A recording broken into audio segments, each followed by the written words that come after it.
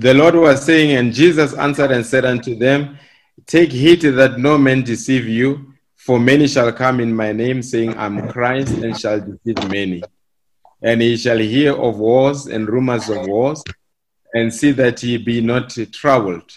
For all these things must come to pass, but the end is not yet. For the nation shall rise against nation, and kingdom against kingdom, and there shall be famines and pestilences and earthquakes in diverse places. And all these are the beginning of sorrows. Then shall they deliver you up to be afflicted, and shall kill you, and ye shall be hated of all nations for my name's sake. Then shall many be offended, and shall betray one another, and shall hate one another. And many false prophets shall rise, and shall deceive many. So this is what I just wanted to open the scripture with, because we all can see what is unfolding. This coronavirus, it is a pandemic, but the purpose of this meeting is just to come and reflect and say, what is the message perspective on this pandemic, so that we can assist one another in terms of getting a message perspective. Are we aligned? Yeah. Now, a lot of people would say, I'm not afraid of something, but if you ask such a person, say, what are you not afraid of?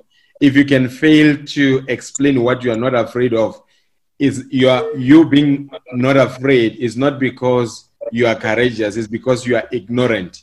But when you have profiled the enemy and you understand the enemy and the genesis of the enemy, and you say, I'm not afraid, that's boldness. So therefore, I invited Brother Mutlabi, is a medical doctor, just to come and give us the perspective of what this is all about. Brother Mutlabi, maybe we can just give you a minute and then just take us through. Sorry, Pastor Madiba. Oh. Yeah.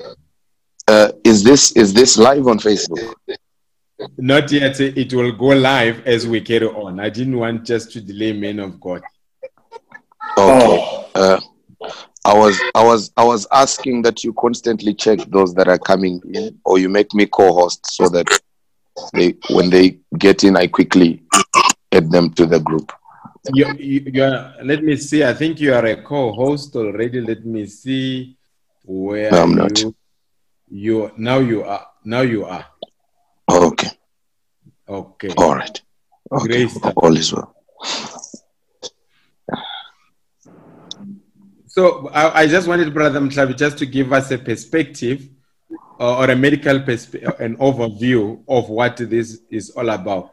We've heard a lot of myths. Some are saying it's just an ordinary flu. Brother Whisper, you'd know that here in Africa we love embracing myths. Some are saying the black skin offers immunity to this virus. So maybe just to get a medical perspective of what is this all about. Over to you, Brother. Shalom, brothers. From the medical point of view, what I can tell you, the first question that the pastor asked, is it a flu or is it like a common flu? I can tell you that it is not, because it is more lethal, more virulent than a common flu that we normally experience seasonally, especially during winter months. That is why you find that everybody has taken heed. And if you find out, as we found out now, almost all the world, almost 1 billion people are on lockdown because of this virus. Firstly, we know that it is made from a family of viruses called coronaviruses. So there are a couple of them. Some of them ranges from a common cold that we normally experience to the one which is COVID-19, which we are experiencing now. Now, the difference between the two is that common cold, everybody has developed immunity against it. But this one, because it's a novel virus, is new. Nobody has immunity to it. That is what has got everybody's attention, because if you get it, your body has to fight it. Then if you find out you don't have a good immune system, or your immune system is compromised in another way, you find out you can succumb to this illness. So far, we've seen that it normally affects the elderly. The reason being, the elderly are the ones who have a weaker immune system. And then having a weaker immune system, you find that they have other comorbidities as well, like hypertension, diabetes. So if you find that you have those, because of the way the virus works, getting into your lungs, affecting your lung, from there getting to your blood system, affecting the other organs, especially the heart, you might find that you might actually get it worse. But you find that most of the people, especially almost 80% of them, they will have a very mild symptoms. And then as a result, you might find that some of them may not even know that they had an infection. As a result, that they may be asymptomatic. Now, those are the ones who are more worried about. And those are the ones that has made the whole world to effect the lockdown because if you don't know that you are infected, and then you continue doing on your daily routines, you can actually infect other people. So that is why there's something that I wanted to speak to you about spreadability of the virus. That unlike flu, if you get it, there's a linear growth. But this virus, when you get it, there's an exponential growth. The reason being, flu, when you get it, you can actually infect one person. But when you get coronavirus, you actually infect 3 people. Then you can imagine it is 3 people infecting other 3 people. That means it is 1, 3, 9, 27. So you'll find that the curve is exponential. So that is why, as the minister said the other day, the main reason for the lockdown is to try to flatten the curve. Because as a result now, if you look at the worldwide, the curve is just going up exponentially. Because why? Of the way it spreads. Now, by trying to flatten the curve, we need to effect quarantine, social distancing, lockdowns we have done in South Africa, so that those people who have been infected, they may not be able to continue to infect others, so that the natural the way the virus goes, the natural stages of the virus can go on with those people without them infecting other people. So that is how we've gone for 21 days, because normally if you have the virus, it will be with you for at least a period of 14 to 21 days, whereby after 14 days, we can declare you virus free. That is why if you look at them worldwide, there are some patients who have been tested positive, and then others who have had it bad to the extent that they had to be admitted. And then we have a death. And then the death rate so far, it has been between plus or minus 2%. But some countries, depending on the democracies like Italy, it is actually more. In Italy, we're looking at more than 10%, almost 20%, 12% death rate, because of the fact that the demographic of that country has more older people than other countries. But also because of the health system. Remember, Italy was having an economical struggle during these past few years. So their health system is not as checked up as other countries like Germany, who also have a older generation, more people who are old. But because of the health system, they're able to test more people, put more people on lockdown, while Italy, they're only testing people who are symptomatic, which is the strategy that we are doing here in South Africa, which has proved not to be that effective. But with a lockdown, you will find that at least the spread won't be that much, to the effect that it will overwhelm our health system. I don't know, Pastor, if you want me to go more on, or is it fine with you now? Hello? I can't hear you. Okay, there we go. I was saying maybe before we get into the spiritual aspect of it, we can just give the ministers, maybe if they need a clarification, maybe they need a clarification on what you have said, maybe they can just pose a question or two before we move. Okay. Maybe I can shoot first. Brother Solomon, Was the medical field taken by surprise with this virus? I mean, the way it is mutating and the way it's spreading. Were they taken by surprise, or we have similarities from the past of a similar virus? Oh yes, we have other disease from the past, from the same family. We have MERS virus, which is the Mediterranean respiratory syndrome, which happened in the Middle East.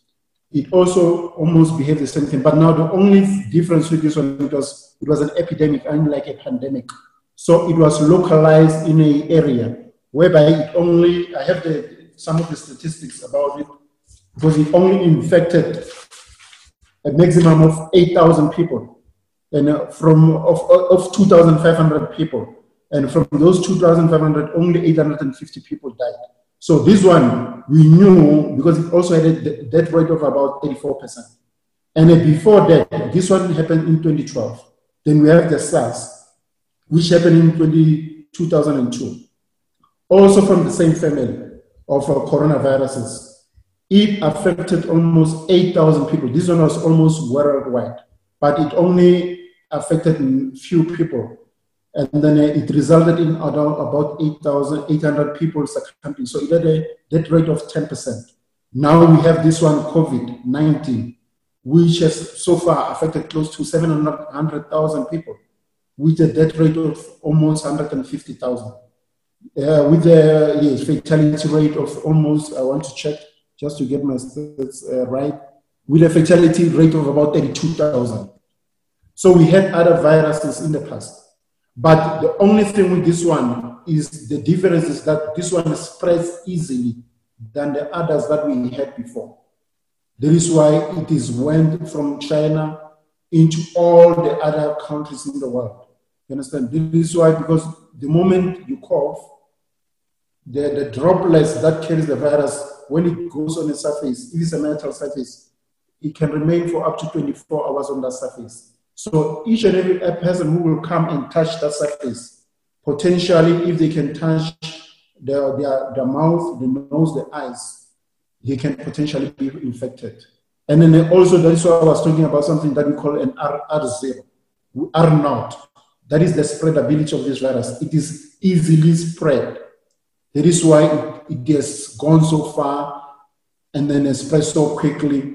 And then as a result, it has even mutated. Because if you look, what is happening in Italy is quite different to what was happening in China. In Italy, the strain that when there was more virulent, that is why it has caused more death. Yes. Okay. Any other one with a question before we move along?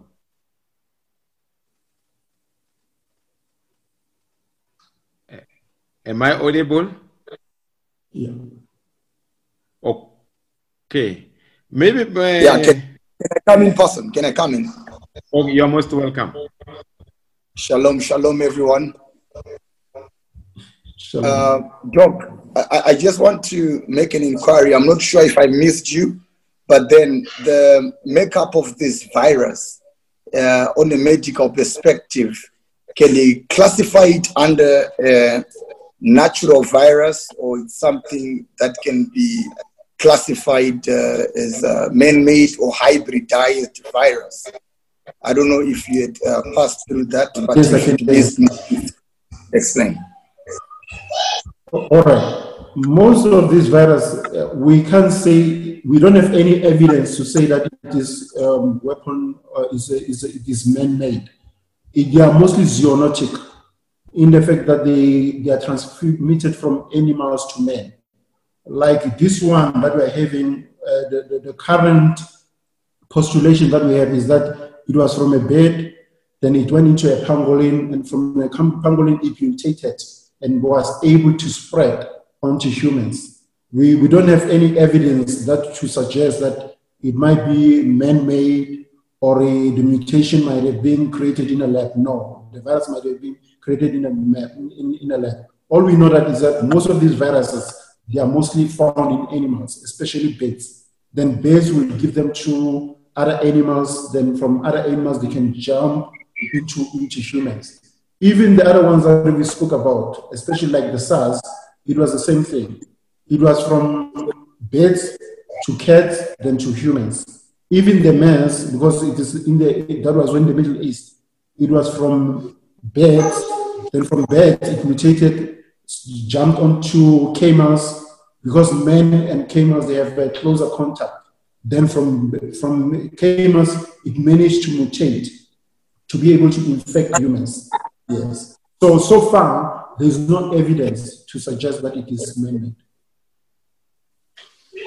So in a nutshell, medical science cannot tell at this stage, but under what circumstances can you come up maybe with a solid assertion to say this virus was actually man-made? Maybe what kind of research must you undergo to conclude?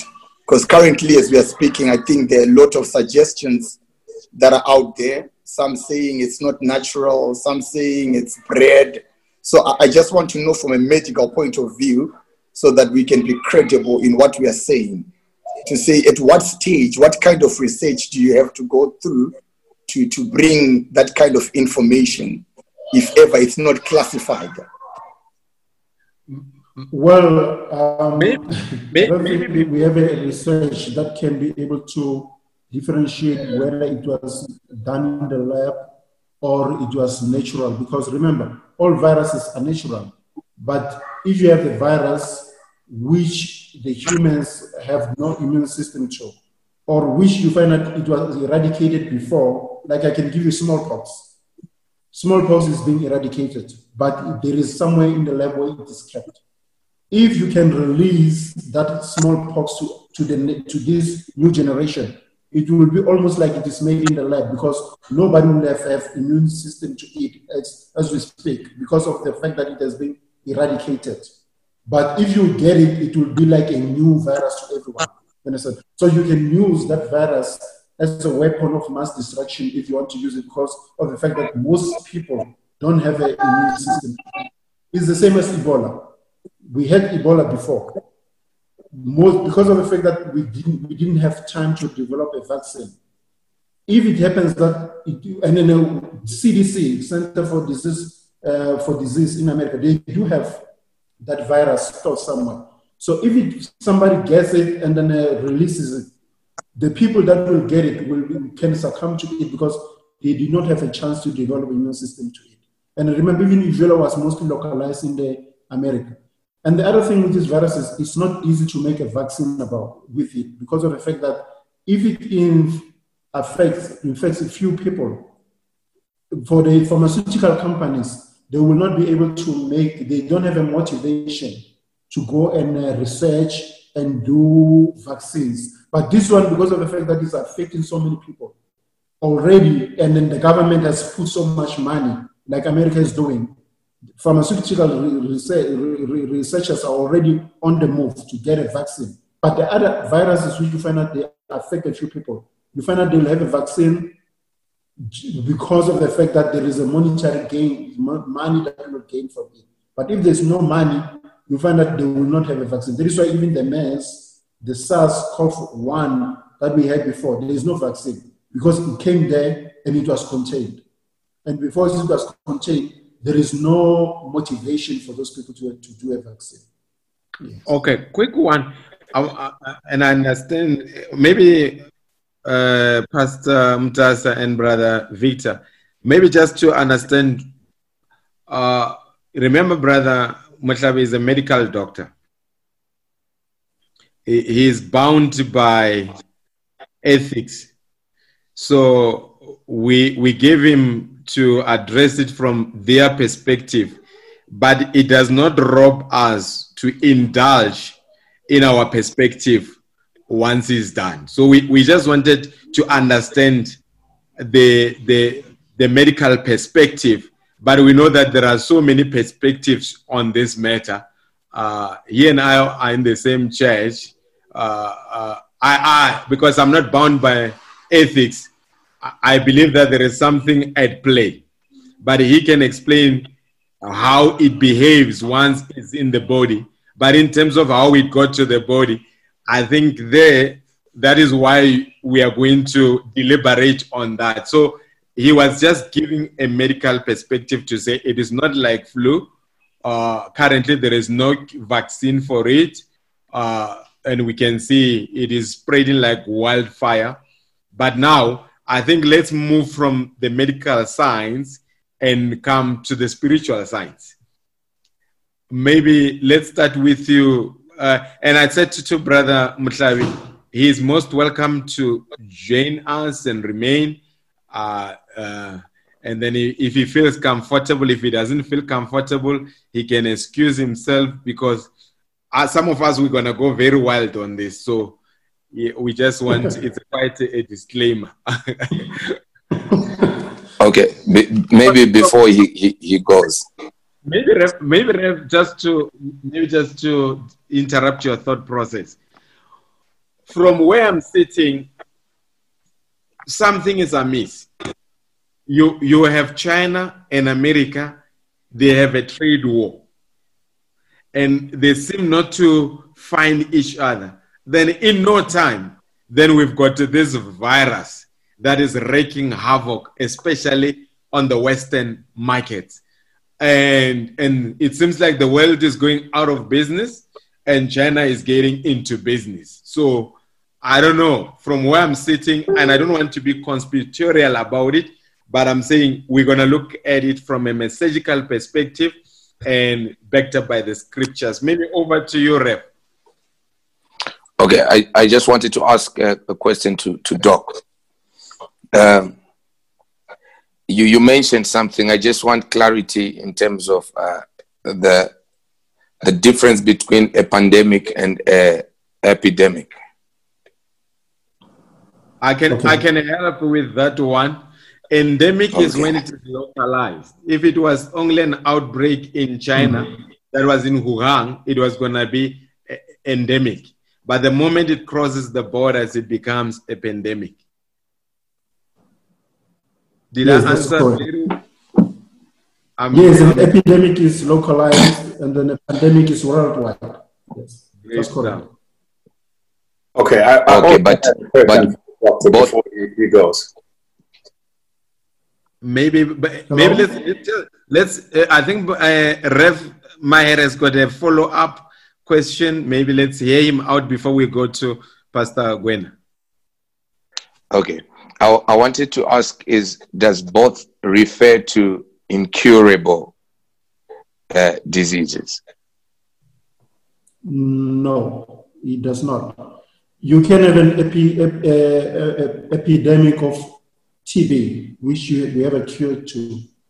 So the reason why this one has become a pandemic is simply because of the mode of spread. But you can have disease, like even before Ebola was under control, there was some medication that we were already trying to be able to treat people with, like remdesivir, which is an antiviral drug that we're using. You understand? But it was already spreading before we contained it. So even this virus, as time goes on, research is going on, we might be able to get treatment to treat it. Yes. So whether it is epidemic or pandemic, it does not have anything to do whether there is a cure or not. It has to do with how it spreads. Yes. Whether it spreads in this country only, the spread is localized, or whether the spread goes from one country to other countries. Yes.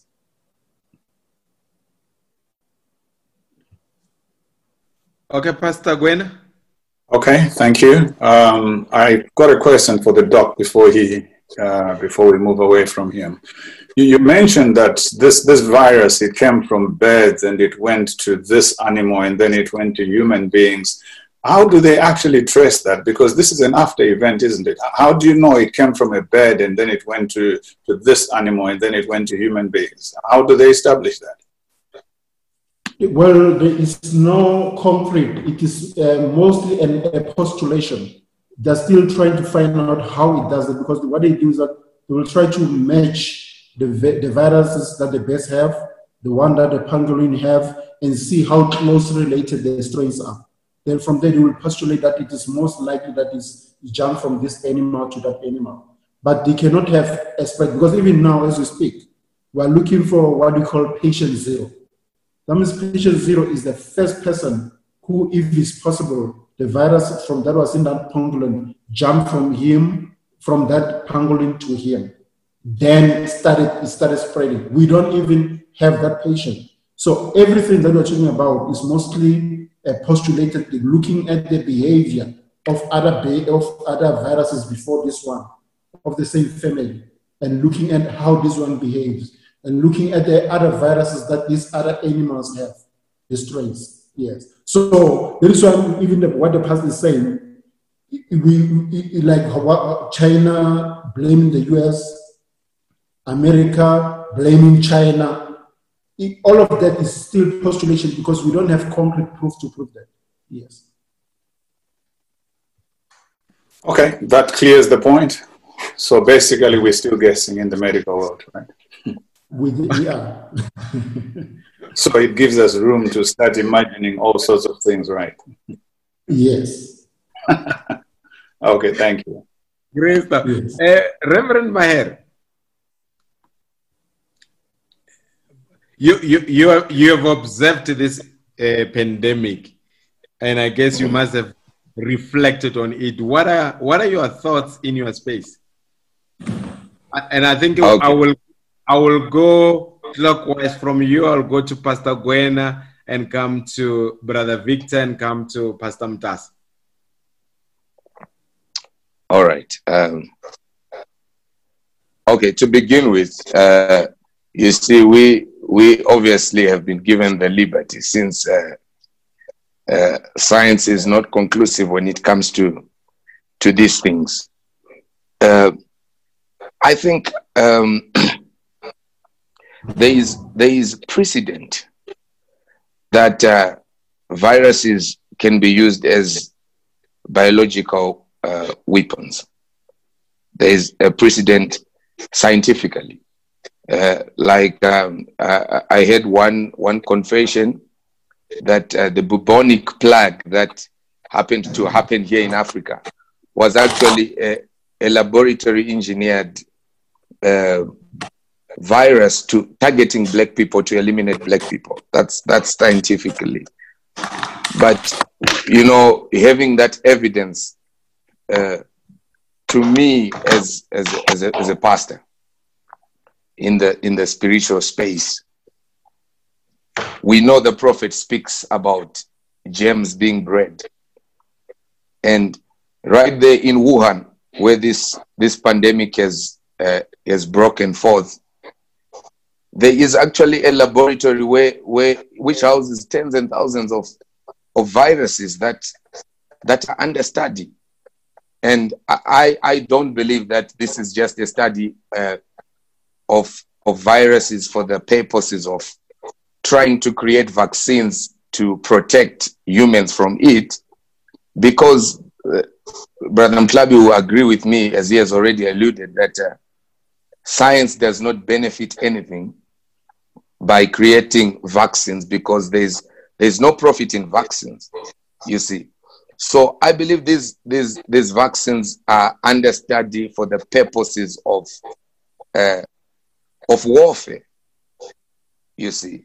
So as we're introducing the subject, I believe this is a biological weapon that has been released to humanity to propagate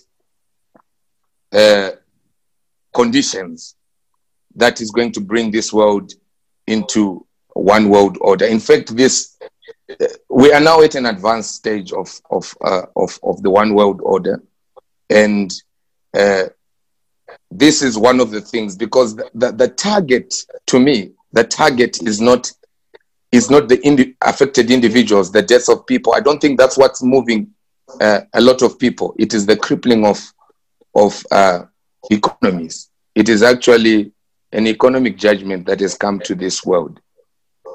So let me say that and lock that a little bit so that I give the others a chance, and then we'll come back to that.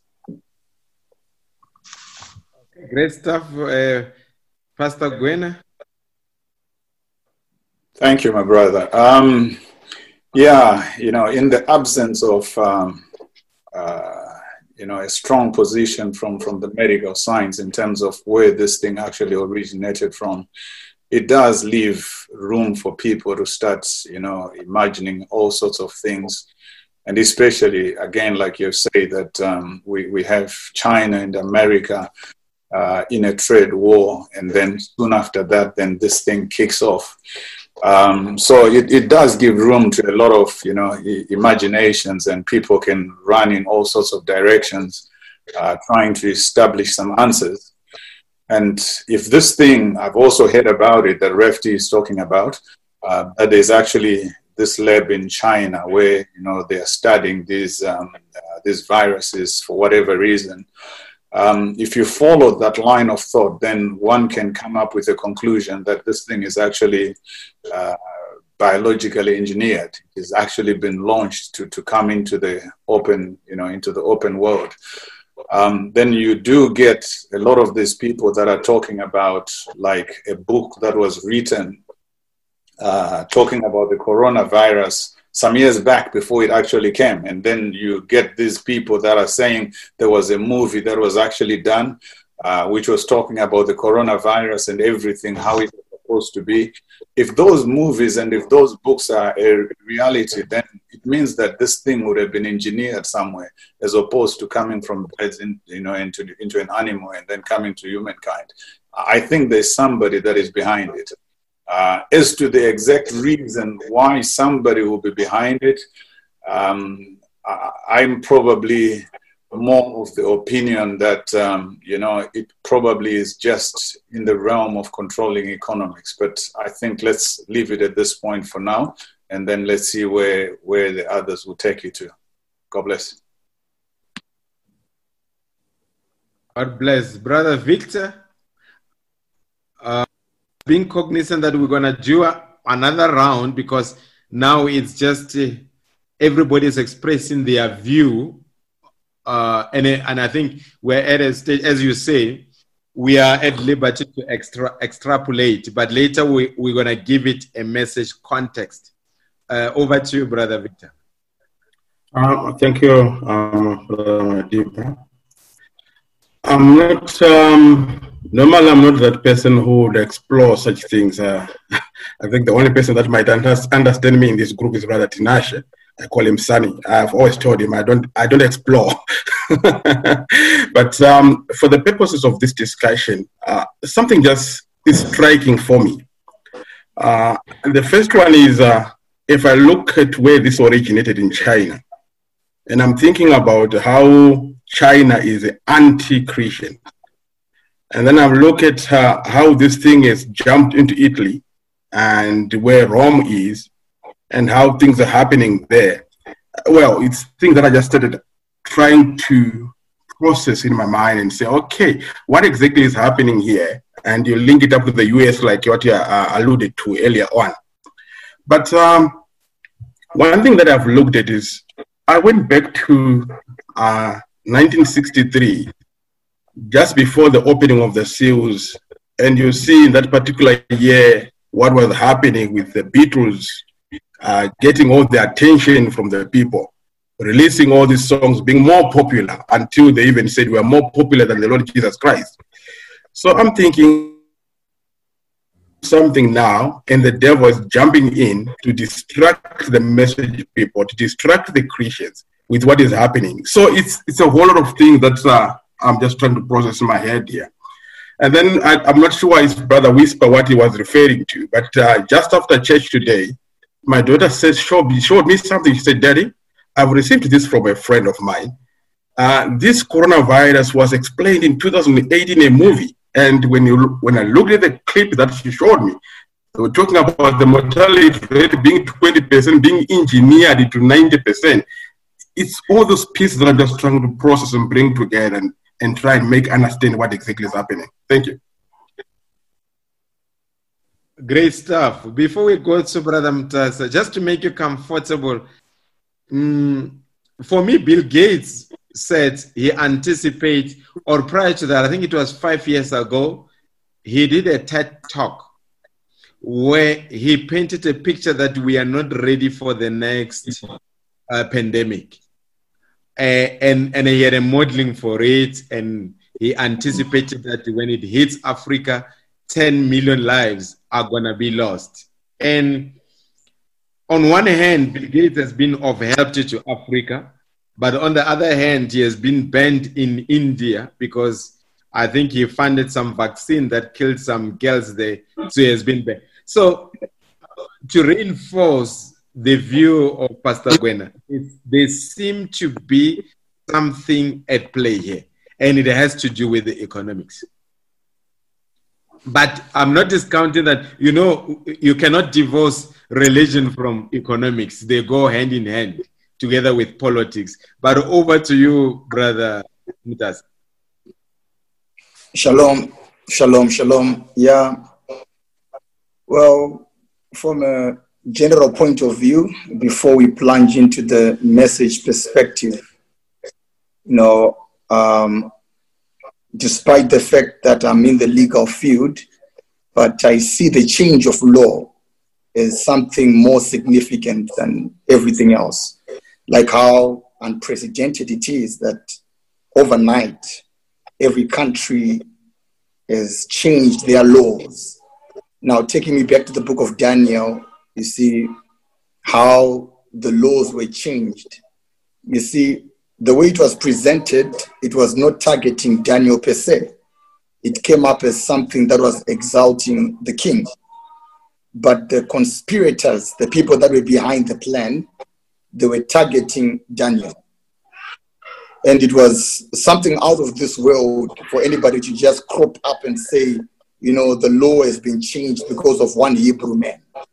You see, but in the course of events, you begin to see that it was actually a calculated outcome, targeted at a small group, or let me say a minority.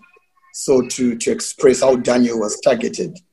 Now, my small analysis would say Satan creates a problem. And then he comes and he solves it, and we upload him. So I'm seeing as a calculated thing here. It's nothing that is surprising the bride, of course. It might surprise the medical scientists, but the people behind the plan, they really know what they're doing. They've brought a problem and they'll solve it. And in the solution, when they bring up the solution, that's where we really see what was intended. So economy comes in play, but ultimately the economy, is there to deprive us of our, freedom of religion and all these things. So in a nutshell, I'm looking at it at a broader perspective to say the change of law, it's a calculated outcome. I see a problem that is being created and is going to be solved by the people that created it. And it's going to blind the whole world. And we upload the solution from the people that made the problem. And then they bring up their conspiracy out. So let me leave it there for the moment.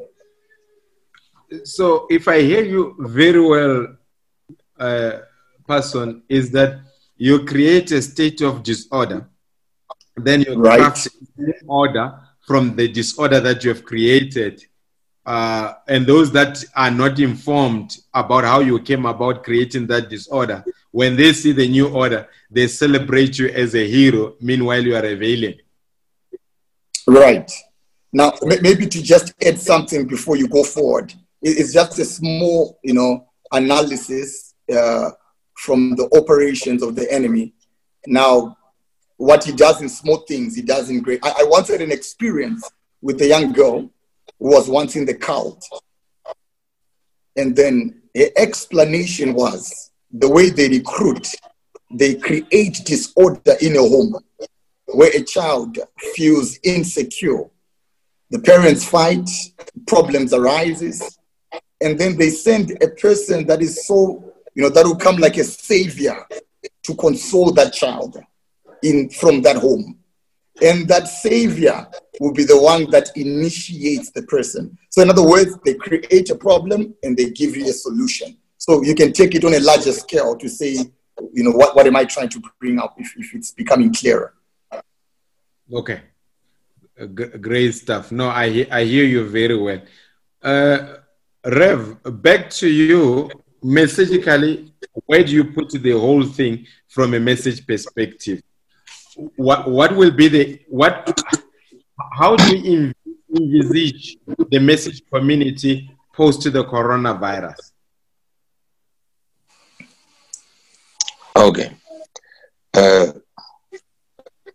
Yeah, I'm glad that we in a space that we are allowed to think the wildest within the rationality of what we have believed. I think there are certain things that are very key that we have, pointed out. To begin with, there is a general consensus to say this must be some biological weapon of some sort. And then number two, we are now seeing a change of legislation overnight. And one thing that I would want to admit is that this is unprecedented. This has never happened in the history of mankind, that we have something that affects the world globally to the extent that the world is having a global shutdown. We have seen economic sanctions taking place in countries like Samaria when the Syrians had besieged them in the Bible. They could not trade. Until they got to a place where they were eating, turtle dung and so forth. Now, the same thing is happening. Brother Branham says, Scripture is compound. He says, God has written the Bible in a certain way that a scripture has to at least repeat twice or more. And then he gives an example of when God says, my son shall come out of Egypt. And he says he meant Jacob and he also meant Jesus. And then he moves on to talk about Titus, AD 70. And he goes on to talk about the handwriting on the wall. He's now talking about Belshazzar and how great they thought they were in Babylon, and they were having great parties, and they were worshiping the gods of money, the god of stone, the god of buildings. He said he basically was looking at his security, the great walls that they were building. And this language is very synonymous with what's happening today with America. And Brother Branham says, but little did he know that there was judgment that had already come. And there was a handwriting on the wall, but there was a Daniel at that time that could interpret the handwriting that's on the wall. And Brother Branham, he says, that's what's happening with these Sputniks that are in the skies today. He says, what if today Russia is loading the bombs to destroy America? Today. He says, what if God is doing it today? He says, and our nation is so comfortable and they are boasting. And they don't realize that they've already spanned judgment. They've already spanned mercy. And he says they spanned mercy in 1946. Now, if mercy was spanned in 1946 and in 1958, Brother Branham is saying, this is judgment time. This is judgment time, 1958, 1946. And I'm seeing we are in 2020.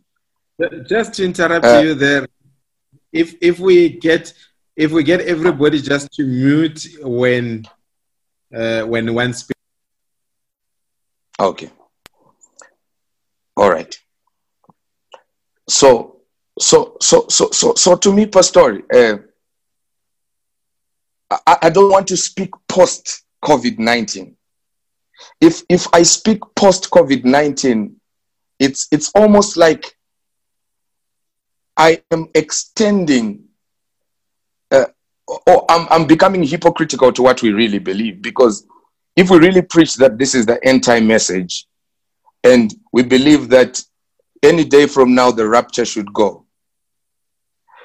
I think the conditions that the world is being put in as we speak right now will speak to the new world order. It will speak to everybody speaking with the voice of the beast.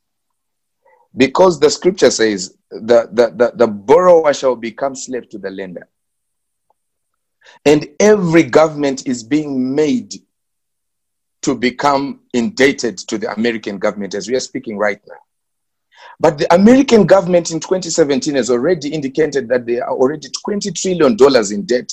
To who do they owe?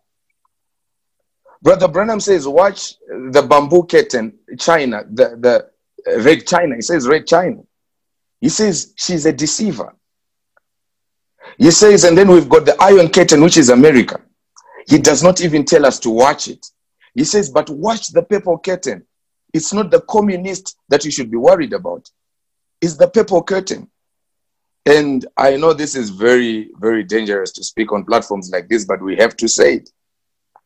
America is right now in the hands of the Jesuits. That's why Brother Branham, even when he gives the prophecy of they shall arise a cruel woman, he says she can arise in the form of the Catholic Church. So to me, I see the crippling of world's economies to make everyone borrow. Already there are certain governments that are under sanctions because they cannot pay the interest rates of what they are owing the World Bank. And right now is an opportunity to make every government, first of all, to speak the same language. If you refuse to lock down, you are going to pay the price in the death of the people and the crippling of the economy. Now, number two, you are going to need aid because how many countries have got enough ventilators to take care of this problem that's coming? I like what the doctor said, and I asked my GP also the same thing. They said they can only flatten the curve. They cannot even give us predictions in terms of, are we going to be out in 21 days? There's no promise for that. What if we don't go out? What if the savings that we have run out in the time that we are waiting? To me, this is the time where the handwriting is on the wall and there is a weighing that is happening. We are being weighed in the balance. And when vessels are being weighed, just like in the book of Ezra, when the vessels that had been taken from Jerusalem were coming back, when they were being taken now from Babylon coming back to Jerusalem, there was a priest again that weighed them before they got into Jerusalem. And we are a type of people that are living in a mystery Babylon. And I believe this is a weighing time. And in this weighing time, God is giving the bride some grace period that some are going to find mercy in this time of judgment. And if we are to survive this pandemic, economies are not going to survive this pandemic. And if we are to survive this pandemic, I believe there's something bigger that is going to come after this, that is going to cripple economies until everyone speaks to the voice of the beast.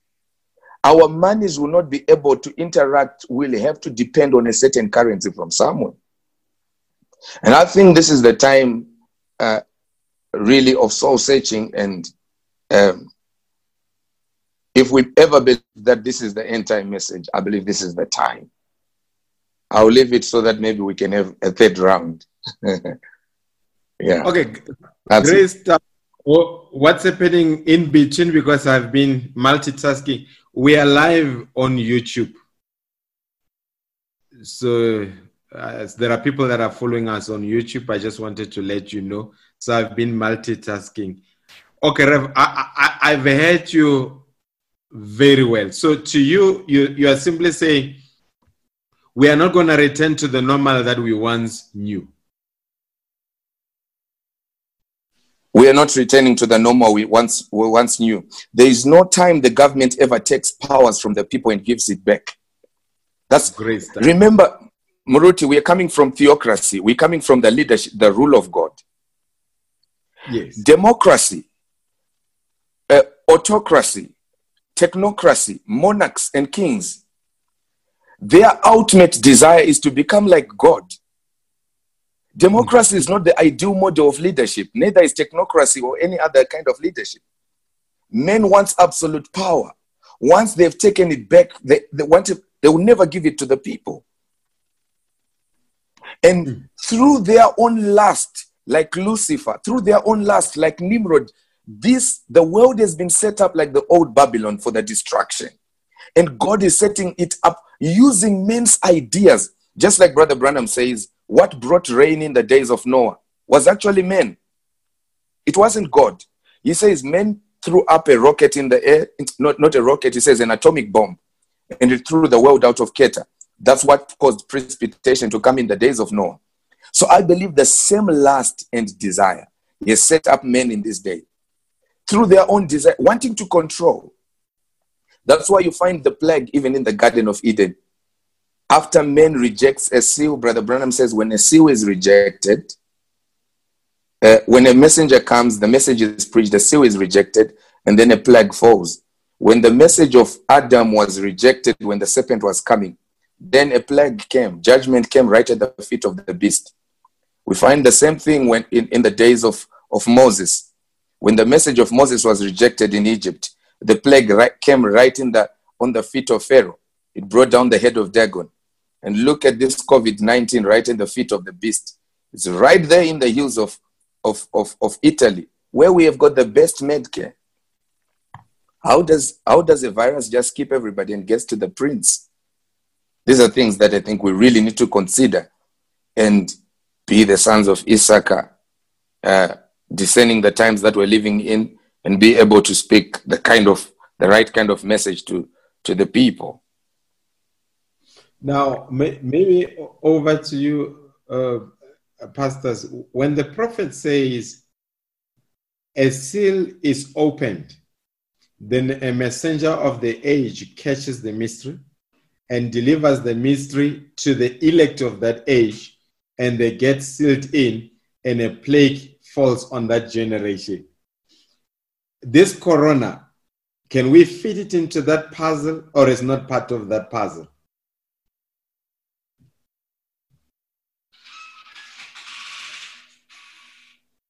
I don't know who would want to go first. Okay, since I'm the one who said it, maybe let me go first. Oh, right. Okay. All right.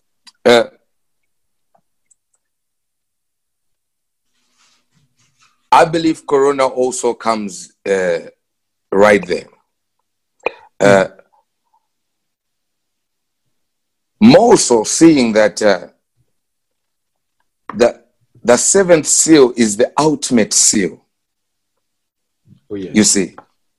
And now, in the compoundness of Scripture, this plague is not just a plague that is going to usher this world into a tribulation. No, it is also a warning before judgment, because the same prophet tells us that God does not bring a people into judgment before he warns them.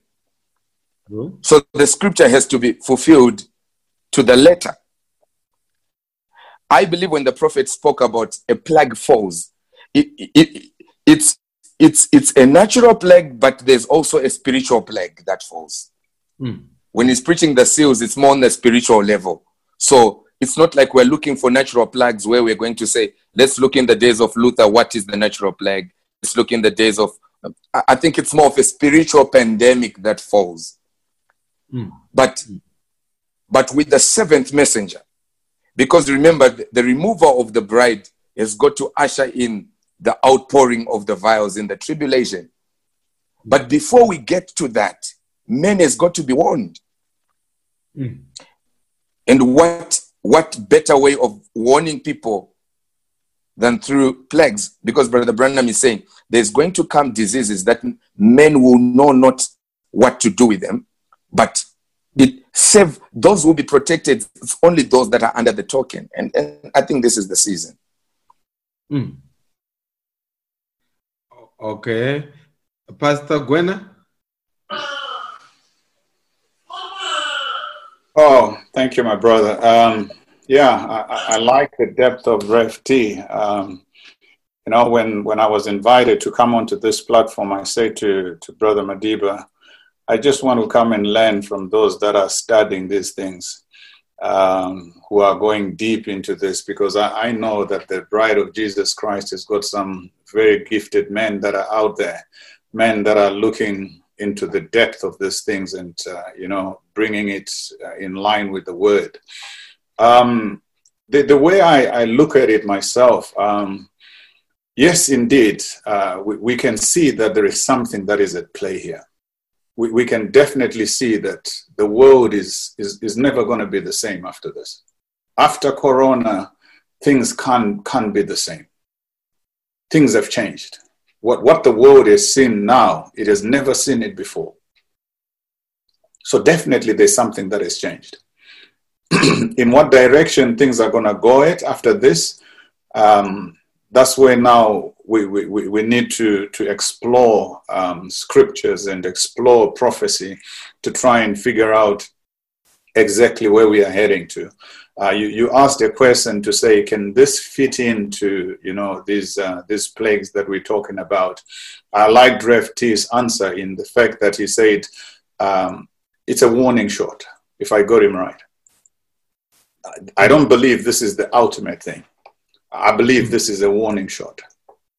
I was actually just sharing with the church today to say, the world is in a panic. The politicians are in a panic. Presidents, wherever you are, they're in panic because they've never seen this. But to the bride of Jesus Christ, we're not seeing it as they are seeing it because modern events are made clear by prophecy.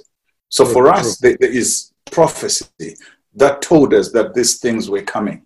So whereas they are getting surprised, we are only seeing vindication of scripture.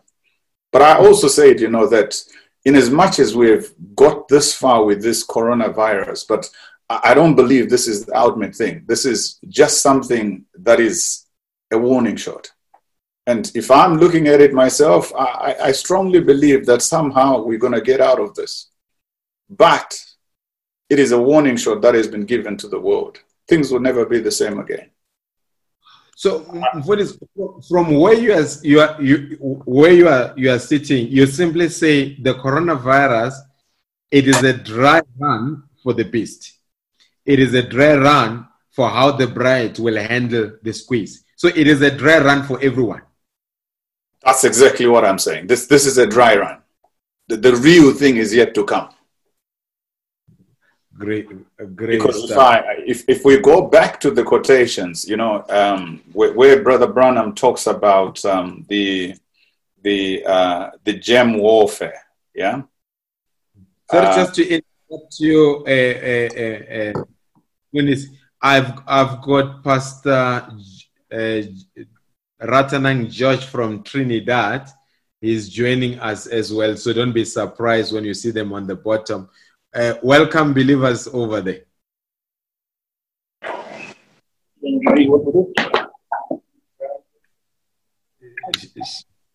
Shalom. Before I get...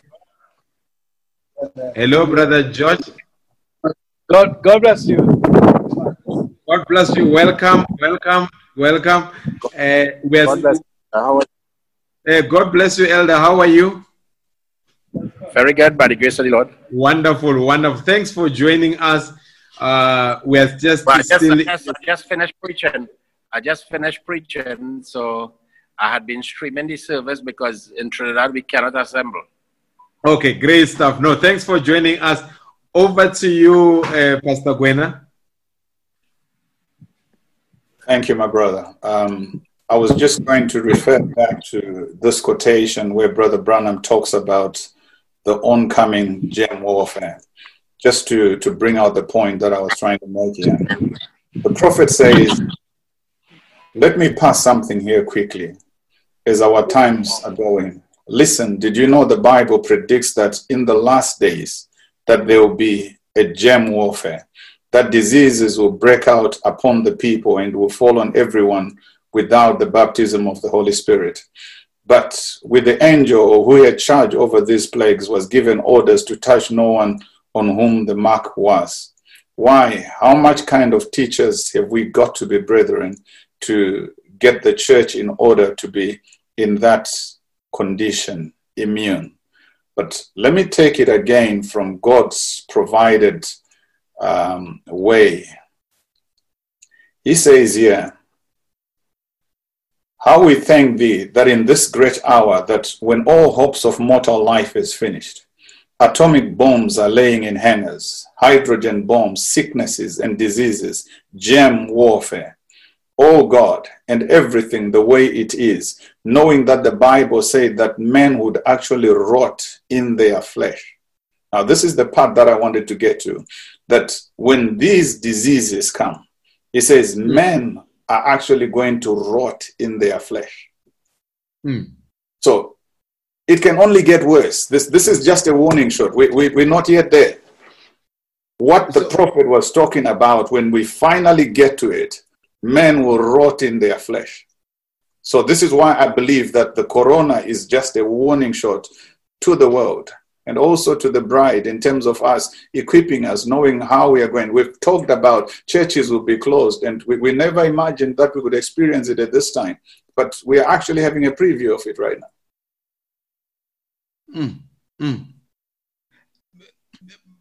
Okay, if I paraphrase you very well, Mfunis, you are borrowing Brother Branham's words to say, compared to what is coming, this is a toothache. Exactly right, sir. Great stuff. Pastor Jonathan, Pastor George, let me unmute. Pastor George?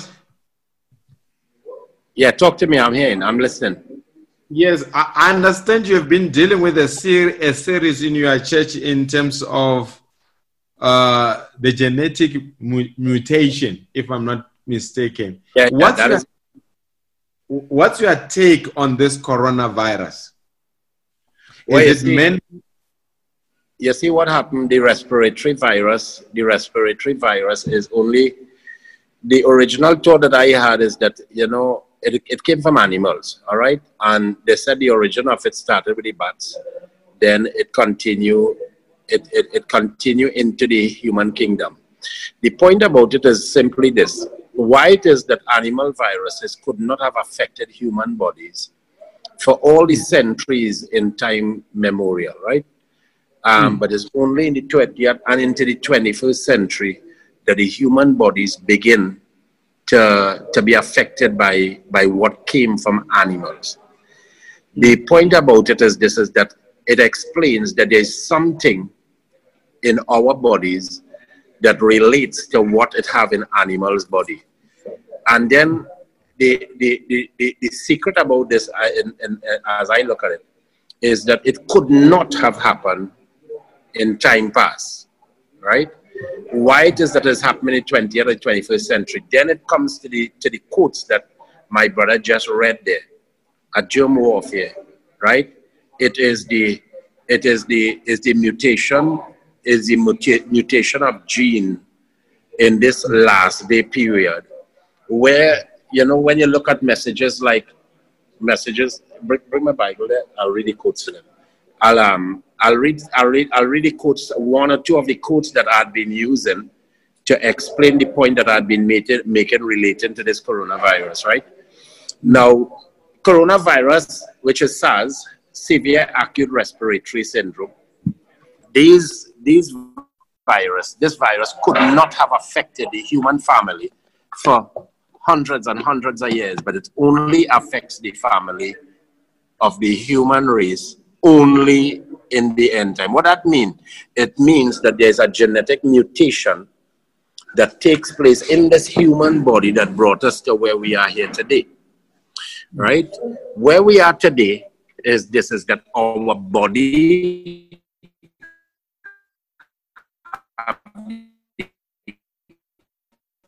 capabilities of responding to an animal virus. Go into the book of Genesis and you see now that the serpent was more subtle. Brother Branham used the word, if you would notice, Branham said in page 29 in Serpent Seed, he said that it comes from the Hebrew word maha, that means having a true knowledge of the principle of life, right? Having the true knowledge of the principle of life. And in addition to that, he said he knew, in question and answer, he said he knew that his blood could. Okay. I think mix with the human race. Just a sec, Pastor George. I think your line is a bit bad. is not clear. I think, brothers, you are struggling to hear him now. He keeps on fading away. That's correct. We're struggling to hear you, sir. I think just move around to get a better reception where you are. We are battling to hear you, and then once we can hear you, we can get on. I think Pastor Gwena, he is okay. Are you okay there? Okay, now we can hear you. You hear me fine there? Yes. Okay, good. What I'm saying is this, is that messages like serpent seed, question and answers, Brother Branham did make mention of a few things. Number one, he said that in page 29 in the serpent seed message, Brother Branham said that that word and the serpent was more subtle than all the beasts of the field which the Lord God had made. That word subtly, he said, comes from the Hebrew word maha, that means he has a true knowledge of the principle of life. So who that serpent was, when you understand Brother Branham's explanation, then he said, in question and answer, he said he knew that his blood could and did mix with the human race. So when you talk about he knew that his blood could and did mix with the human race, it tells you that the serpent was really a genetic engineer. Right? And if he knows about genes, then he know how to mix the gene. And he understood that his blood could mix with the human race. So what he does, he mixed the blood of the human race with the blood of animals. And here now, Brother Branham said in Kodakona doctrine that Cain was a human beast, or he was a brute. So when you go there now, you are going into the genetic age. You're going into chromosomes. When you go into chromosomes, here what he did, he take the X and Y chromosomes from the serpent. He come across into the human family, and he took the X chromosome, and as a result of the X from the male and the Y from the male and the X from the female, it produced what you have called Cain. Cain is a genetic reproduction of his father, who is the serpent. His father's body was cursed, but he was preserved, and a mark was placed upon him so that the elected would know where the mark of the beast is. So the beast, the Lord marked the beast in Genesis chapter 4. When he marks the beast in Genesis chapter 4, what you see is that the generation of Cain had been identified with 6 generations. Right? If you would look, Cain, he begot Enoch. Enoch had Irad. If you check it, the 6th generation, you're talking about before it comes to 2 females, which is Ada and Zillah. So Cain, Enoch, Irad, Methusael, and Lamech, 6th generation. And then Lamech was a polygamist that gave him 2 wives. So it gone into a woman age after 6 in generation. And a woman don't carry seed. The man is the one who carries the seed. So he marked the generation of Cain with the number 6 as far as generation is concerned. Why would he mark it in generation? It explained that the issue of the fall is connected with gene. And because the issue of the fall is connected with gene, then it became a genetic disturbance coming down through humanity in 6,000 years. Now, what's something? Brother Branham said that the serpent was a prehistoric giant. Right? The serpent was a prehistoric giant, and he said he was like about 10 feet tall. But if you were to watch something, Brother Branham also explains, right? He talked about the bloodline becoming weak. This is page 304, page 305, question and answer. He said, in time past,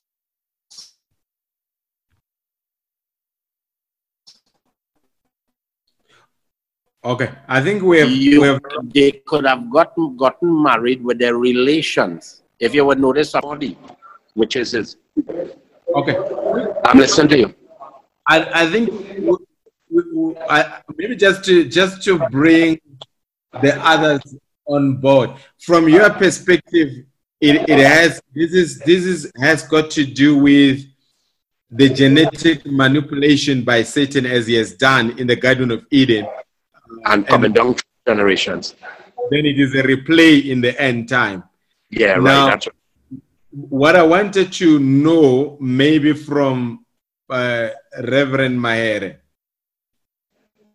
Rev, you said the normal that we used to know, we are not going to revert back to that normal. 6 months from now, and I think Pastor Mutaza mentioned that based on what we have seen around the world, all countries are under martial law. Every president can wake up and pass any law. They've got a carte blanche just to introduce any law. And he has mentioned that this crisis is going to morph into becoming the implementation of the mark of the beast. Now, you, Pastor Mahere, a year from now, how do we envisage the message? Okay. I like what Pastor George is bringing when he's talking about genetic mutation. You see, I gave an example. I said Adam was a prophet in the Garden of Eden, and Adam had the mystery of the seventh seal. And when the message of Adam was rejected, there was a plague that came.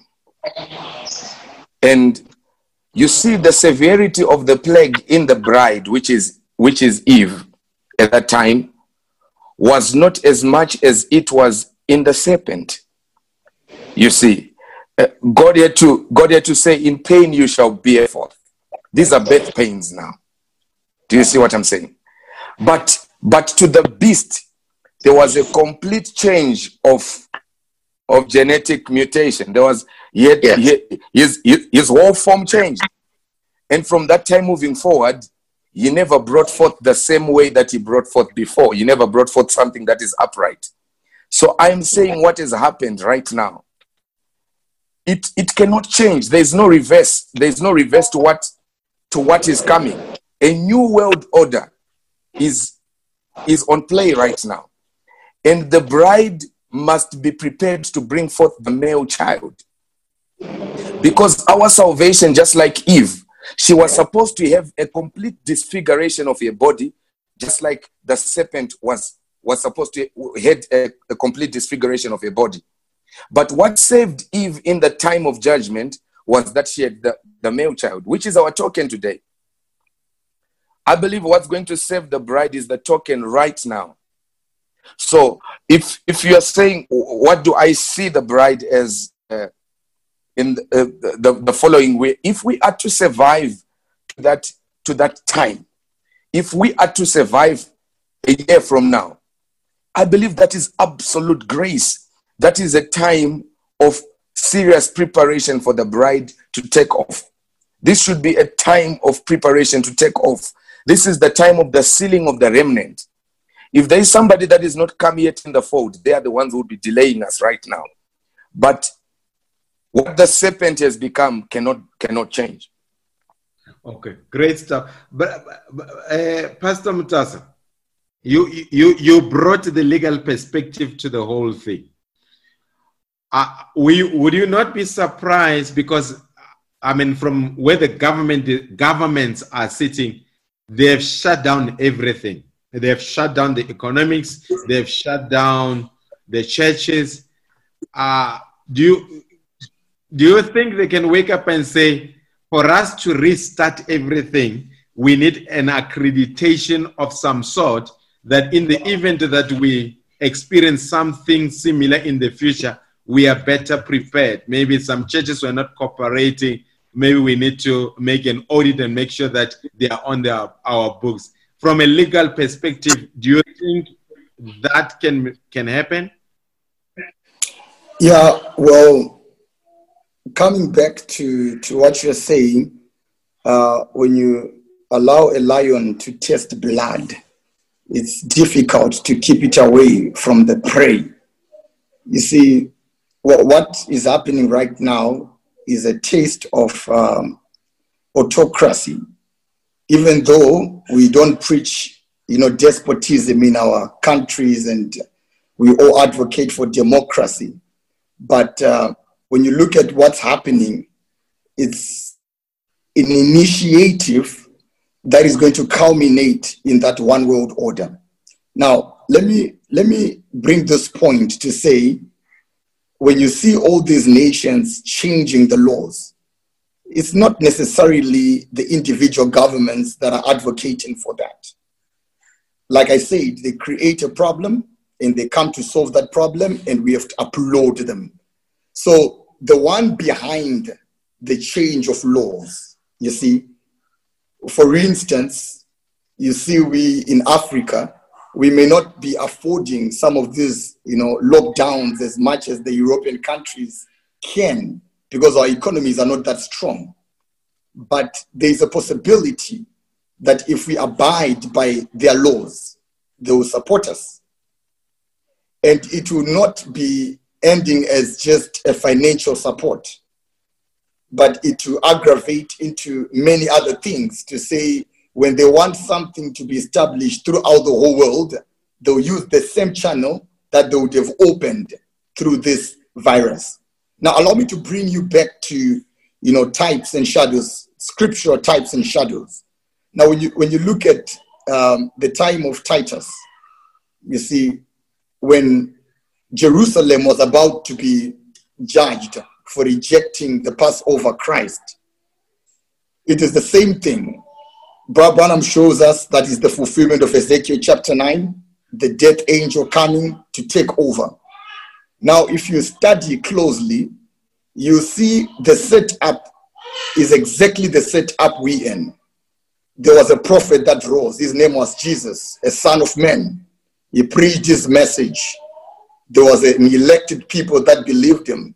He died, he resurrected, and he ascended, and he left a people that kept to that faith. And there is a people that rejected his message. Life continued as normal after they'd rejected him, up to a point that there was a period from his ascension to AD 70 where everybody felt that prophet is dead. What he spoke was nothing. He was just a bogus prophet, you see. But then Christ had trained a people, and that training gave them immunity from the oncoming plagues. Now you begin to see when the army started to march in Jerusalem. Now the prophet shows that they were trained people who were trained to the voice of the prophet, that were able to identify that this is what was spoken by our prophet, Jesus. That when we see the armies marching, it's amazing also that we do have soldiers in every country. Here in South Africa, they've deployed soldiers, armies marching all around. He says when you see them marching, you must know, if you are in Jerusalem, go out. If you're outside, don't come in. Now, which brings back the reality of this hour as a grace era. Why do I bring it as a grace era? It is because when we see the unfolding of the events, you ask the question to say, could this be the tribulation plague, the one for rejecting, the prophet Malachi 4 that is falling upon the people? I would say it's the preliminary. Brother Branham speaks about the plague of insanity. He said it's already on earth, but it will become worse and worse until it grows into that Revelation 16, when all the plagues are going to be poured upon the earth.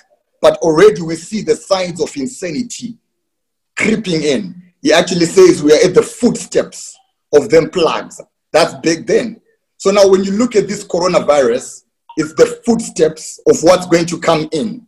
And now as the bride, now we look at it, as a trained people. to see, this is not just an economic matter. This is not just a political agenda. This is actually, a matter that is of life and death. It's projecting the battle that was in eternity between Michael and Lucifer. Now, when you look at it from that perspective, you begin to see the preparation now. We about to take our flight. This place is judged. You see Italy, you see America, you see all these great powers. If you could allow me to read just one quote, and then I'll leave it from there.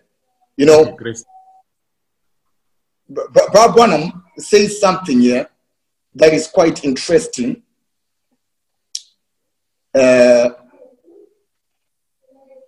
When he types these eras to our day. All right, I got it. He speaks, this is the spoken word, the mark of the beast and the seal of God, right? Now, he says, but what is happened? What day are we living in?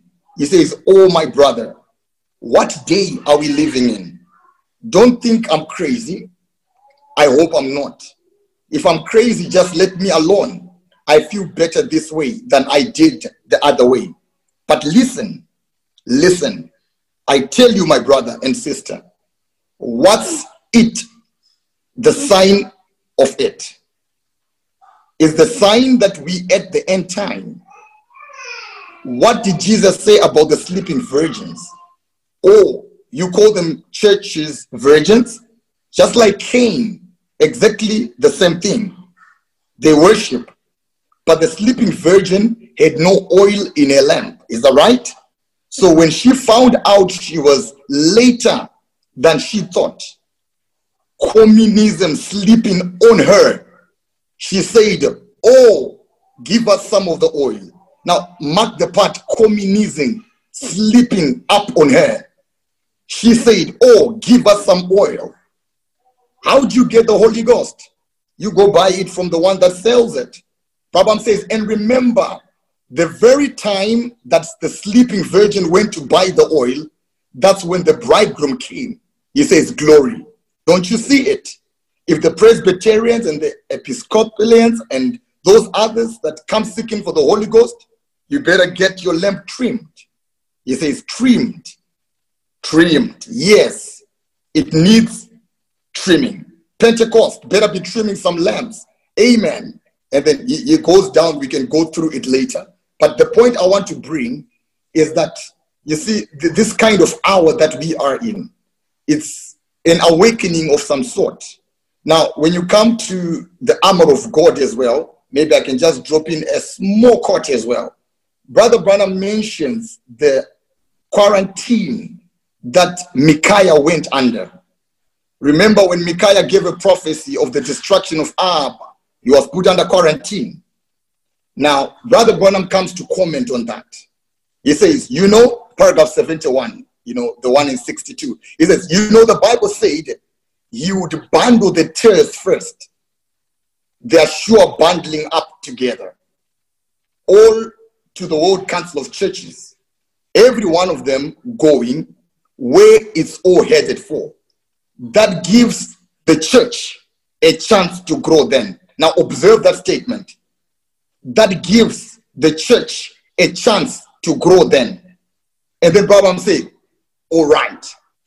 Now the time he's in quarantine, Brabham says the church has to grow. He says, get a little persecution where you are not fed so well. Everything has to be pushed together.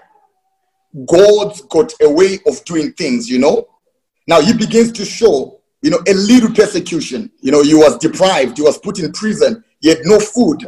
So he's showing that God had a way of doing things then. So I look at this era as a phenomenal season where the bride is to be under preparation. And I'm sure all the people that used to despise us could be coming to us now or calling, saying, you were talking about the end. Tell me about it. Is people now looking for oil, looking for understanding to say, you people we used to look down on. But in that season, Brother Branham says, we must get our lamps trimmed and clear. So in a nutshell, I look at this as a grace period. This is the hour where the soldiers are marching, even in the literal. But the trained and immune church is supposed to be preparing for that final flight this season of coronavirus. I rest my case, sir. Okay, you spoke like a legal representative there. But a key takeout from what you just presented now, I think it is in the third Exodus. Brother Bram says the world does not realize that they are now under military dictatorship. And we can see all over, soldiers are now interacting with civilians to make sure that there is law and order. It seems like the police are of no value. These are the symptoms of military dictatorship. Now, to Brother Victor.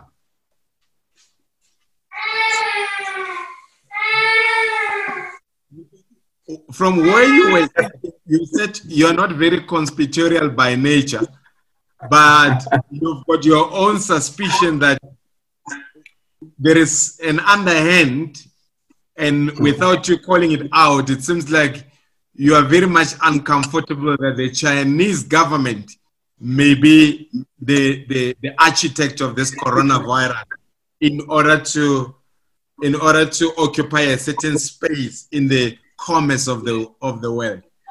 Can you expound on that? Well, Brother Madib, I think after hearing the man speak here, I would say, like Brother Branham, I'm no rider at all.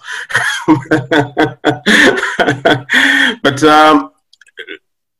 if I were to pursue the thought that I was talking about, if you look at how things are panning out right now, and getting back to what Pastor Mutasa said, that the devil will start something, will start a trouble, and then will bring a solution, and then we applaud the devil for bringing the solution and forget that he is the one who started the problem.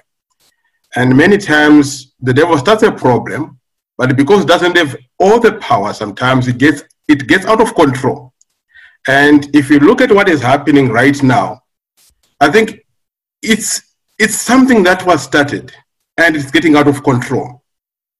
The reason why I'm saying that is, look at how things have panned out, and look at the capacity that China has shown to try and fight this virus.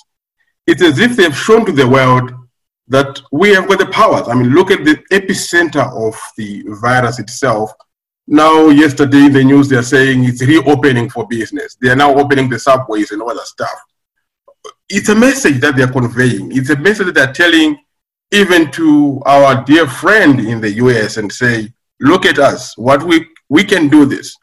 And look at the trouble that we have now in the US. I mean, Donald Trump yesterday wanted to quarantine whatever way they use, New York. But now he had to tone down whatever he wanted to do, to tone it down, so at least it's not what it was originally.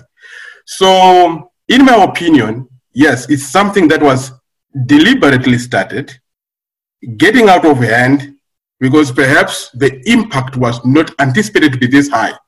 But if you look at what is happening now, affecting all countries, affecting all levels, affecting everyone. Every one of us is, when you hear that the queen of all the people has it, and then you start thinking, how about me? How about somebody sitting out there? How about somebody there? You can see that everyone is exposed. So I stand with the same opinion that this thing was engineered somewhere in a lab somewhere.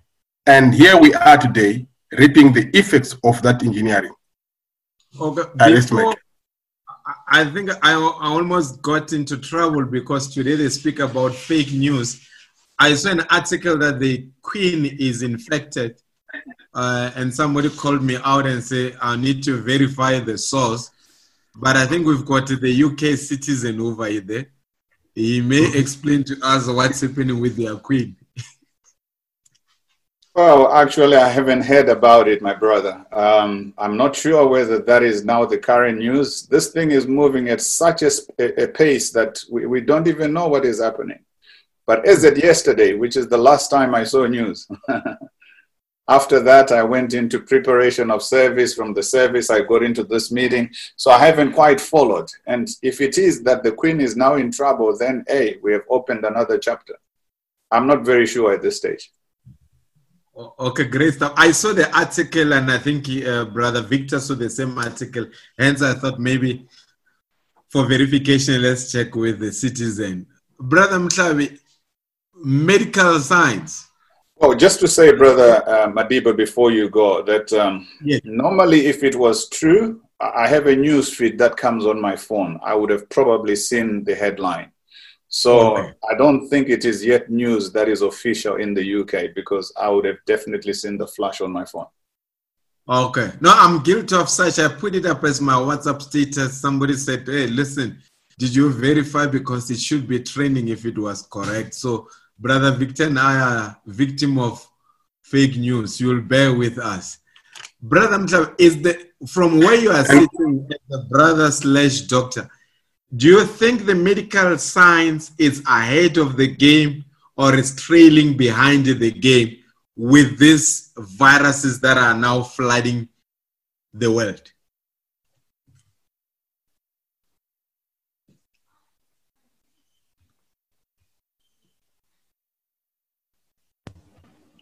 Okay, you may go. Can you hear me now? Yes, we can hear you. Yes, I don't think that we are ahead of the game. I think the medical science is trailing, because some of these viruses we are discovering. Like this one, it was a new virus. Nobody heard of it. Nobody knew it. If it's possible that it was engineered in the lab, the person who's ahead is the one who engineered it. Because that person will have a solution to it, will most probably have a vaccine to it. Yes, but as we said, medically, that is a postulation. That will be what we call propaganda. It could be what other people, one nation will accuse the other nation of.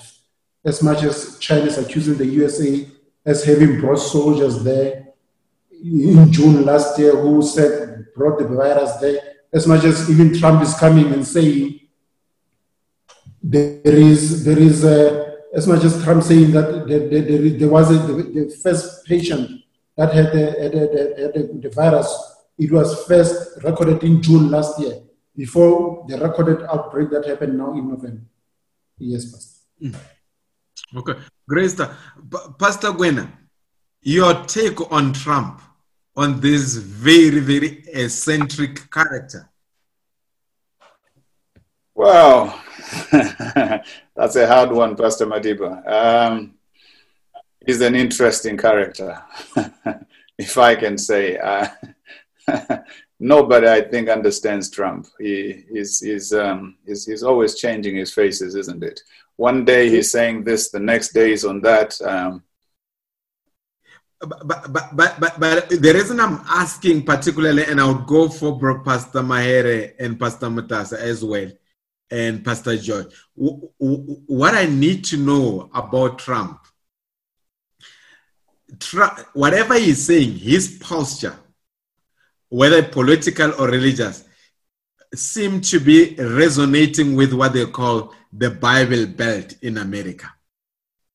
So Christian conservatives somewhat find Trump to be relevant to their cause. And I mean, to a certain extent, even we message folks, we find Trump to be relevant. Most of the presidents in America, none of them has ever come out and became unequivocal on their stance on Israel.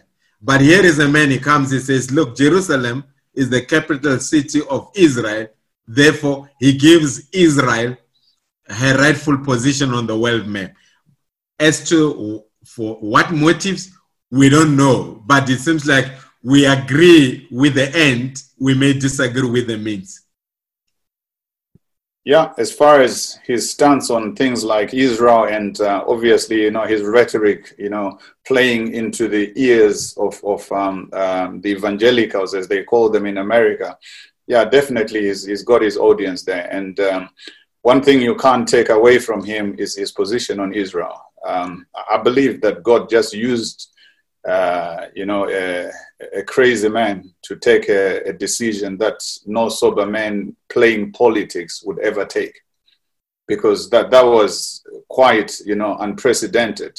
All the other presidents, they had hesitated to take that position.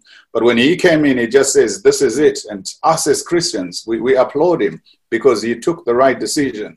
But coming to this coronavirus and his positioning with regards to this coronavirus, to him, it is playing more in the fight between China and America. One journalist was asking him the other day to say, why do you keep calling it a Chinese virus? And his answer was, I'm just being accurate. It is a Chinese virus. I'm just being accurate. Okay, and while others are coming, for me, it's very ironic that you look at Obama. Obama, when you look at him, he's a model citizen, model leader, family man, charismatic, great man. But when you look at him putting your prophetic optics, he was the most dangerous man. Now, you look at Trump, I mean, goodness, the guy says whatever comes out of his mouth, no tact whatsoever. You look at his background with women, nothing to write home about. But when you look at his stance that he has taken on Israel, it's just mind-boggling. Pastor Mahera, your take on the eccentric character called Trump? Okay. Yeah, that one is quite a character. I would want to come back to what I was talking about. One thing that you cannot take away from Trump, that is a very astute business person. He's very clever business-wise, and he looks at all things from a business perspective. And if we are going to look at what the iron and the bamboo curtains struggle is about, it's actually an economic war that is between them. Now, you see, America wanted to have Amazon in China, and China refused. And Amazon, and then rather China had to have Alibaba. Now Alibaba is like the same as Amazon in China, you see. And now China is a technocratic nation, and recently launched their public 5G exercise publicly. Now, America has got a desire to control people the same way that China controls people. We cannot, in as much as this guy might act as if he loves Israel and so forth, what they really love is control. One thing that I've learned in war games is America will never invest itself on the basis of religion. No, sir. No, it will never invest itself on the basis of saying we like Israel, we have moved. God will use those crazy characters, which are called the left hand of God, to fulfill certain parts of scripture. But their real intent within their souls will be made manifest. I think Trump does not really like Israel. Don't think so. Because what they are interested in, you look at 9/11, our problem is the Arabs. But a month later, we are taking pictures with the Arabs. You look at North Korea, our problem is North Korea. She is an enemy to the whole world. She wants to destroy the whole world. But a month later, we're taking pictures with Kim Jong-un. I want you to watch this. I'm not a prophet, but I'm a student of the prophet. Yesterday, it's a Chinese virus, but I want you to watch. Very soon, Trump will be hugging the Chinese. This is a way of buying the slave. The slave must be the lender must be slave to the borrower must be left to the slave to the lender.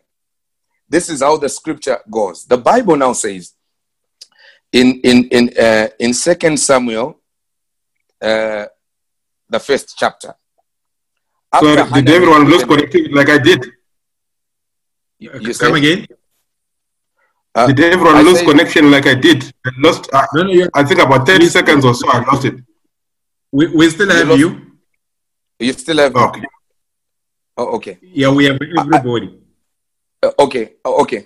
I said, if you look at the relationship between Trump and if you look at the relationship, I don't want to use these presidents. To me, Brother Branham says in the handwriting in the on the wall, he says, all these governments are of the devil. All these governments, he says, and the governing of the world is of the devil.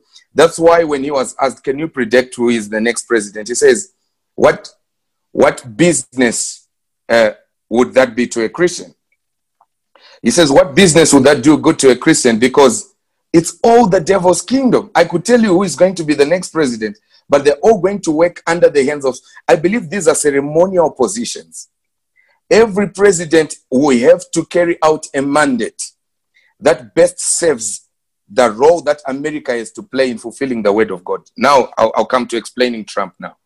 Now, when I look at a character like Trump, and I look at the scripture of 2 Samuel chapter 2, 1 Samuel chapter 2, when the child Samuel is born and Hannah is giving that prayer, and she says, speak no more arrogantly and speak no more proudly, for you have been weighed. And I'm looking at Babylon being weighed, the handwriting is on the wall, and I'm looking at us as the world being weighed right now, the handwriting is on the wall, and I see a man who speaks proudly at the time when the world is under judgment. The very same president that we're talking about is refusing to lock down South America. Right now, at a time of crisis, he's saying we've got $2 trillion that we are prepared to give out as handouts to small businesses. He says our economy is doing greatly. Our armies are doing greatly. Everything is doing greatly to him. Tremendous. He's speaking proudly at a time of judgment. This man is a man who will speak against medical science, but not putting faith in God. If Trump was standing and saying, let us unite as a country and pray against this coronavirus, I would say, wow, this president is really standing for God. But nonetheless, that does not defy the quotations of what Brother Branham is saying. You'll find Trump will come and say, hydroxychloroquine and this other drug, if we mix them, they're going to work. But here is a scientist who is saying, I can't confirm that. I cannot confirm that. That is not proved. Even though maybe it has seemed to be showing some improvements. But this man speaks proudly. To me, Trump is a face, just like Obama was a face. Have you ever thought one day that America would have a black president with an Arab name?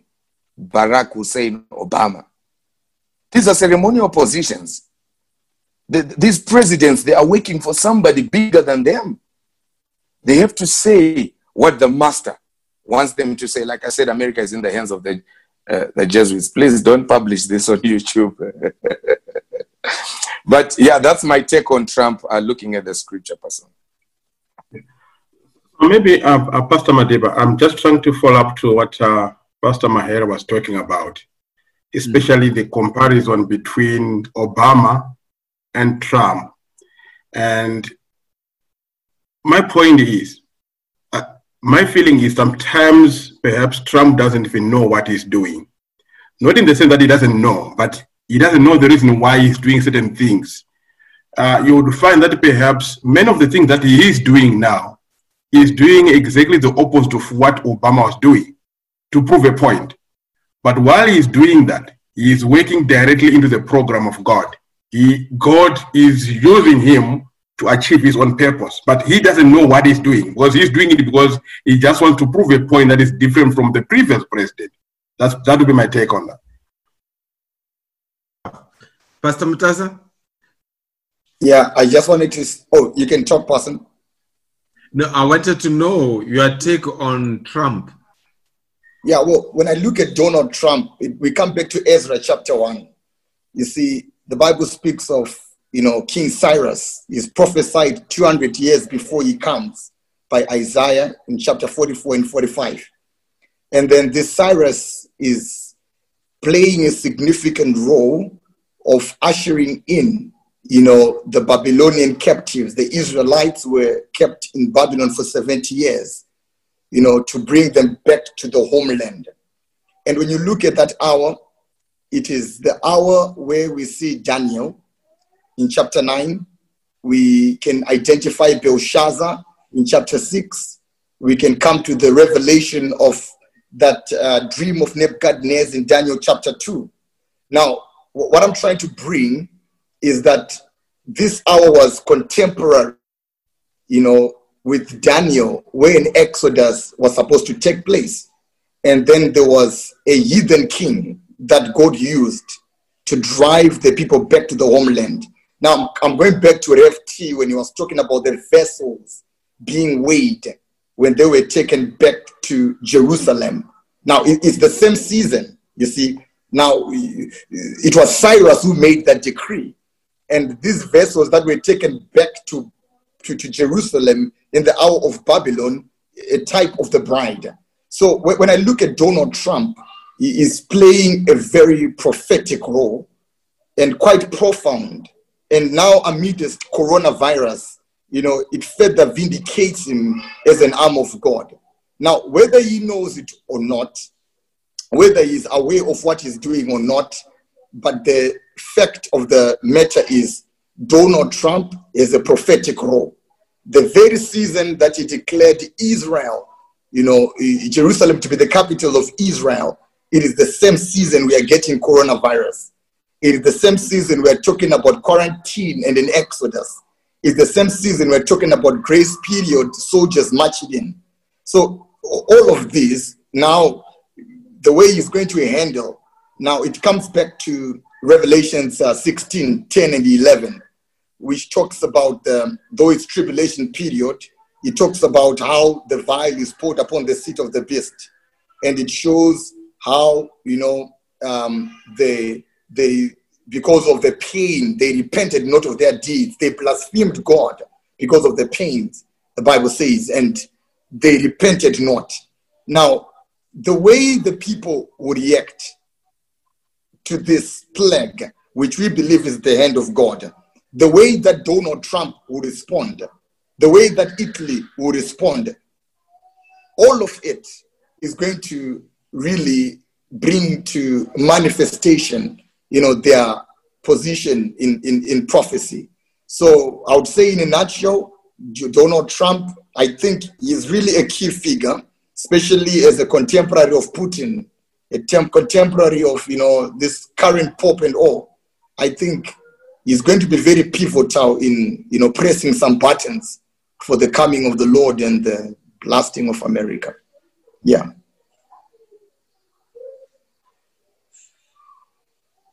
I raised my case.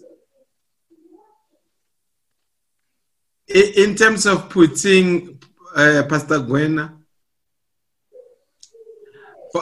okay, somebody said something about the coronavirus. They say for some reason, it did not have the GPS coordinates for Beijing. It did not have the GPS coordinates for Russia, Hong Kong. It somewhat just went past South Korea, but somewhat it became a tenant in Spain, Italy, the UK, now America. And for some reason, every plague, we're always the first in the queue for every plague in Africa. But it seems like this one, we are right at the tail end of the queue. Your thoughts on putting in these events that are unfolding, Pastor Gwen? Okay. Maybe, let me put it this way, that when I look at this, I actually think that this thing that is happening is beyond human beings. In as much as, we can try and trace the origin of this virus and maybe take it to a lab or something like that. But for me to really think that this thing is now so coordinated that the virus has to, have a GPS that jumps Russia, that jumps Beijing, that jumps all these other countries, hits specific countries, because someone has really thought through this thing and engineered it, brought in the various presidents, Trump to play this role and Putin to play this role. I think we'll be giving credit to human beings that is far greater than they can actually manage. I want to look at this thing as being designed from a certain headquarters, with the influence now coming onto humankind.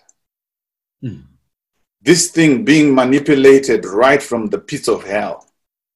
And then the influence of whatever Satan is trying to do, he then influences individuals to act in a certain way. And then when a picture develops, he knows that the right person who he wants to catch an inspiration to then play the role that he wants to play will then catch the inspiration, because the system, the world order, has been designed through a manipulation of influences that are coming from the pits of hell. Brother Branham says, this world, there's only two realms in which we are influenced. So you are simply saying, as we analyze the events that are unfolding, let's not forget the genesis of this problem. Correct. It is two powers, Satan versus God. And God permits Satan to do certain things for his glory. Correct. And the devil as well, he's trying to have his own agenda to go ahead. And as he's manipulating the agendas, then he manipulates those that are in power. And he makes them take certain positions and certain decisions. But as this thing unfolds, then those that he wants to catch the inspiration to take us into the new world order, they will then see that the system has now been arranged.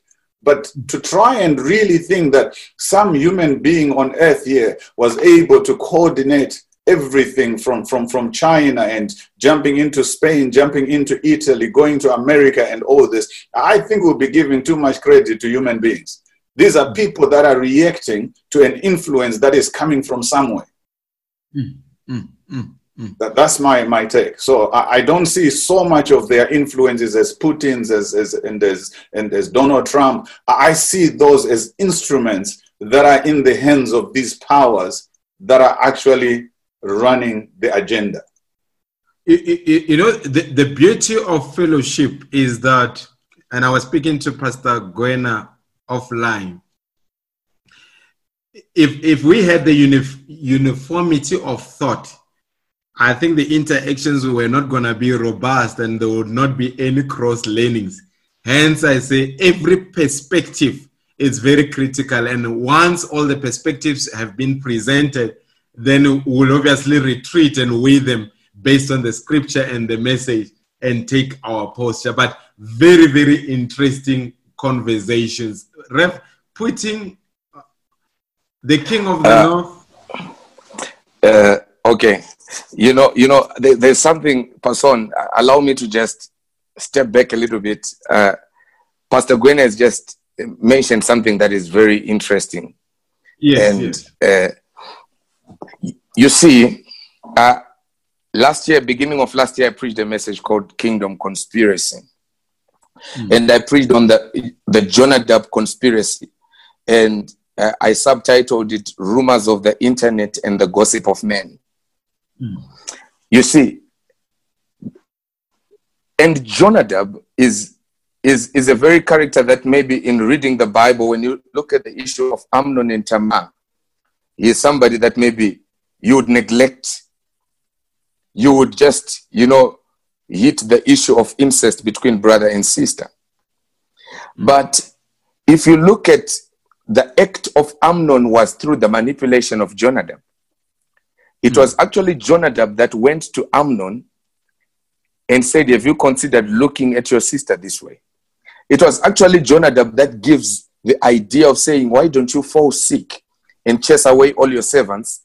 And so I was talking about the voice behind the action of the man that is the face of what we see. So many a times, you see, people don't understand when things are happening. All they look at is they are seeing the man that is standing in front of them. We see the figures, the political figures that we're seeing today. But there is a Jonadab who is the voice that is being acted out.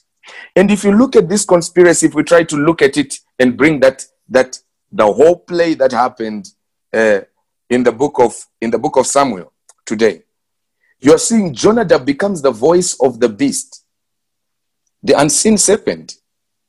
And then we're seeing Amnon becomes the man that has got the boldness to stand and take the podium and do the actual act.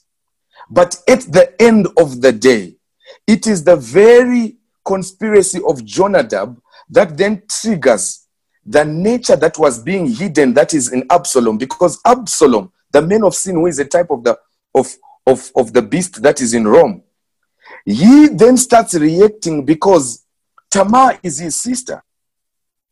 You see, Tamar is his sister. Then he feels that the act of God, who is David at that time, is an act of weakness. Why is God not responding? Why is God not coming to save the people at a time of judgment like this? Then Absalom, the man of sin, rises and tries to avenge the wrath of the ravishing of his sister. So we are going to see the rise of the beast. Even though the face of the events that triggers that would be Amnon and Tamar. But the voice of Jonadab who triggered it, will never know who it is. He will never be in the public face. That's why the powers that be, that's why I say these positions, I believe they are ceremonial. These people are playing a role which they are not even conscious of. Brother Branham says there is a spirit behind every motive. Even this coronavirus, okay, Brother Branham says the doctors call them viruses because they don't know what they are, but they are demons. Oh, yes. A virus is a demon, let's be honest. If today a saint is to be said they've got a coronavirus. Just to put it, please, Brother Solomon believes that 100%. Okay. So we will cast it out. Now I want you to watch this dimension, person. Brother Branham says cancer is a fourth dimension sickness. True. That's the reason why they cannot operate it. Because it's a fourth dimension sickness. So we are having a fourth dimension sickness. And man has got to break into that dimension to be able to deal with it.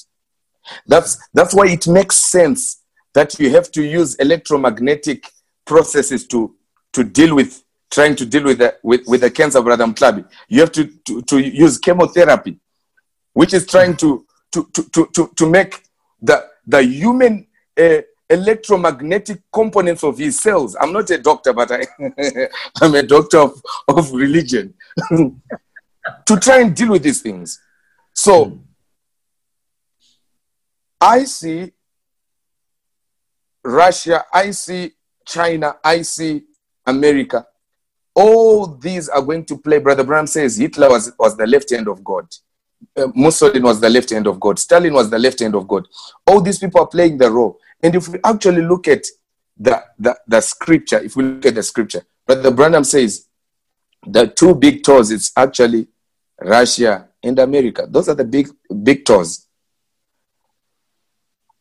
Your Israel, your China, your bamboo curtain, your Iran, Ezekiel 38, these guys that come to join up with the king of the north, now coming to prepare the bombing of America.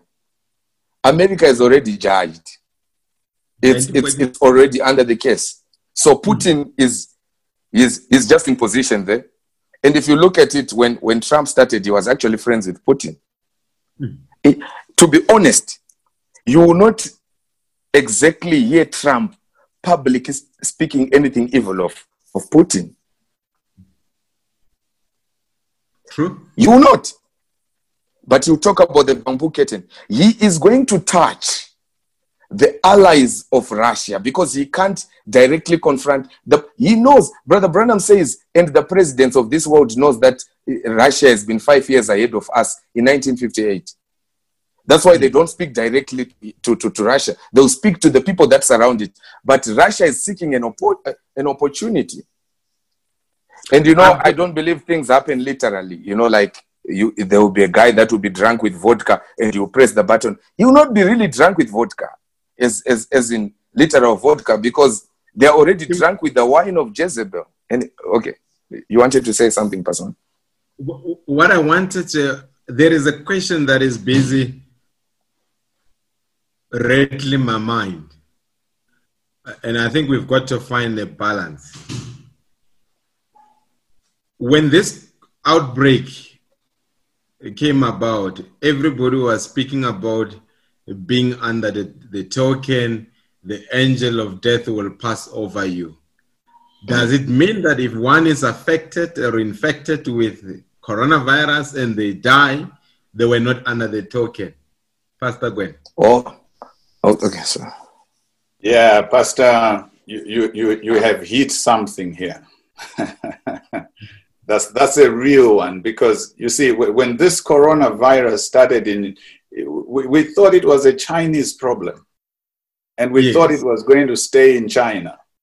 And then as it started gaining momentum, then quotes started coming up, and the quote that I read, let me just go back to it, because it says exactly what you're saying. Yeah. And it is now something that we have to look at very carefully, because it's a question that we are going to be asked as pastors. Yes. And we need to have a position on this.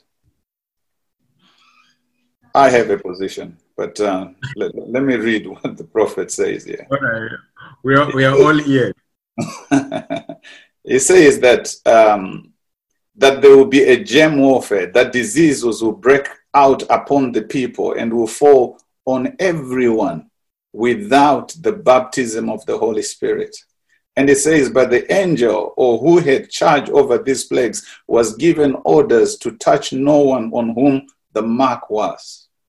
And then he says, why, how much kind of teachers we have to got to be to get the church in order to be in that condition, immune. Now, if you read this and you just take this, what the prophet says, you actually come up with the conclusion that if somebody gets this, if corona is a plague, and if somebody gets the coronavirus, you can conclude that they did not have the Holy Ghost. If you take the quote directly like that. Because he is saying that he was given instructions not to touch anyone that has got the seal of God. That's quite a heavy one. That's where now, as pastors, we have to now come back to looking at this. I was actually talking about this when I was preaching today. So I said, brothers, we need to look at these things carefully. Because if you take off something like that and you run at a tangent, you end up concluding that anyone that ends up getting the coronavirus is actually does not have the Holy Ghost. But I took another quotation. Brother Branham says that someone can be perfectly insane, but yet be born again, filled with the Holy Ghost. In demonology. And he says that this is a tormentor. It's got nothing to do with the soul. So you're simply saying we are going to walk a fine line. Right. When you are hit by the coronavirus, it may mean you don't have the Holy Ghost, which may be true. And when you are hit by the corona, it may be that you have the Holy Ghost, but it's just tormenting the body.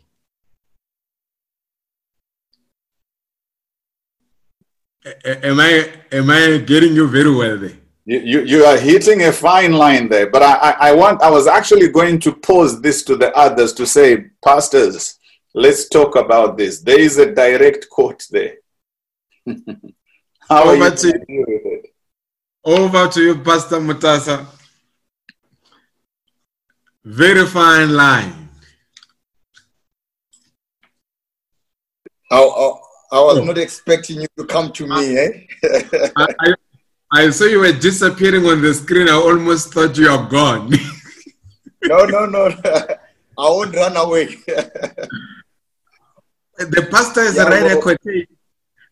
And there is something very critical in the quotation, that there is an operative weight. He read the quotation, but there is one weight that Brother Branham just dropped there. Immune. Yeah. Well, am I right, Pastor Gwena?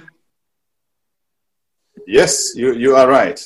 There is it drops it in there, immune.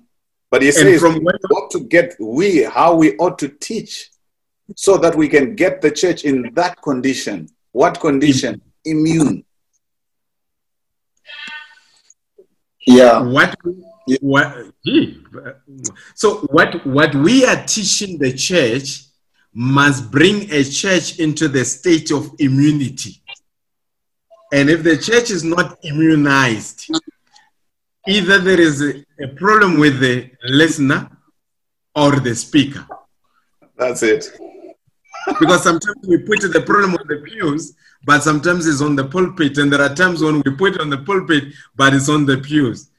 Pastor Mutasa, I think Rev, while Pastor Mutasa is processing this is very critical. I see you, or yeah. maybe just to give you a bit of break, Brother Mutasa, can you expound medical on the word immune, and the pastors will come with a spiritual context of it? Yes, Pastor. It's like what I was saying when I was explaining about the virus, that the main problem with the virus is that it's novel. Being novel means that it is a new virus to a person. That means the person his immune system had never had experienced that virus before. So it doesn't have any memory T cells, you see, memory, to recognize the virus, to be able to fight it. So when it comes in, it can wreak havoc depending on the state of that person. You understand? On how fit the person is. You understand? Because the person, if you don't have an immune system against it, you have to mount another system in your body to fight it, which will be not killer T cells, which will release cytokines, interleukin T, all of those cells to try to defeat that virus. So immunity means your body has experienced the infection before, to the extent that when the infection comes in, it is easy for your body to mount an immune system to kill that virus. So what you're saying is very interesting, especially on the spiritual aspect of it. So if you have not, like you said, the pastor says, if you don't have the baptism of the Holy Ghost, okay. You understand? When a devil comes, he finds the house empty. You understand? Finding the house empty, he can come and wreak havoc in your life. But if there's somebody in there, faith, the Holy Ghost in you, when the devil comes, there is somebody who's guarding you, to understand that the devil cannot do as it is with you. I think that is the spiritual aspect of our understanding. Maybe just, I did not want to release you from that medical corner. We still need to continue on that medical corner. Now, yes. Vaccine or immunization, how it works. So it means they will inject something, maybe they will inject something in your body. Then that injection will act out as an infection. It's not an infection, but it will act out as an infection. What they will do is that they will take the virus and take maybe a small piece of it, either the capsid, that means the outer covering of it. Yeah. Take it, put it in that vaccine, inject it into you. Yeah. Can you hear me? Yeah, I can hear you. Hello? Yes, inject it into you. And the reason being, we want you to mount an immune system, but we don't want you to have an infection.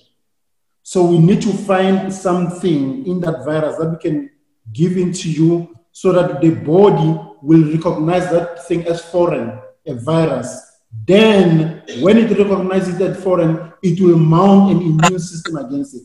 But it is not the actual virus.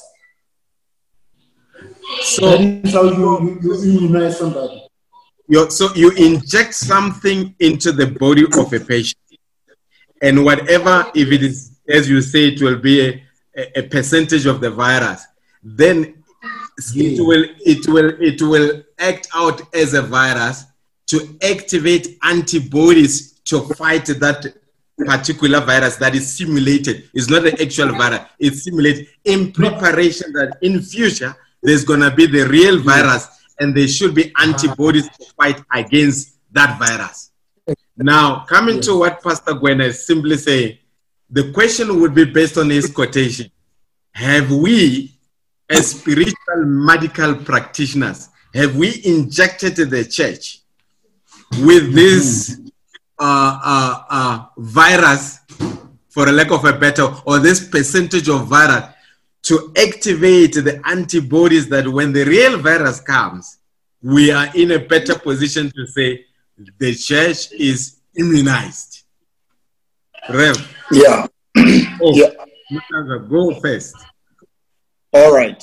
No, I think it's quite a slippery road. Oh yes. And Brother Branham speaks about the word inoculation. I'm sure, Doc, you'd try to relate with that word, inoculation.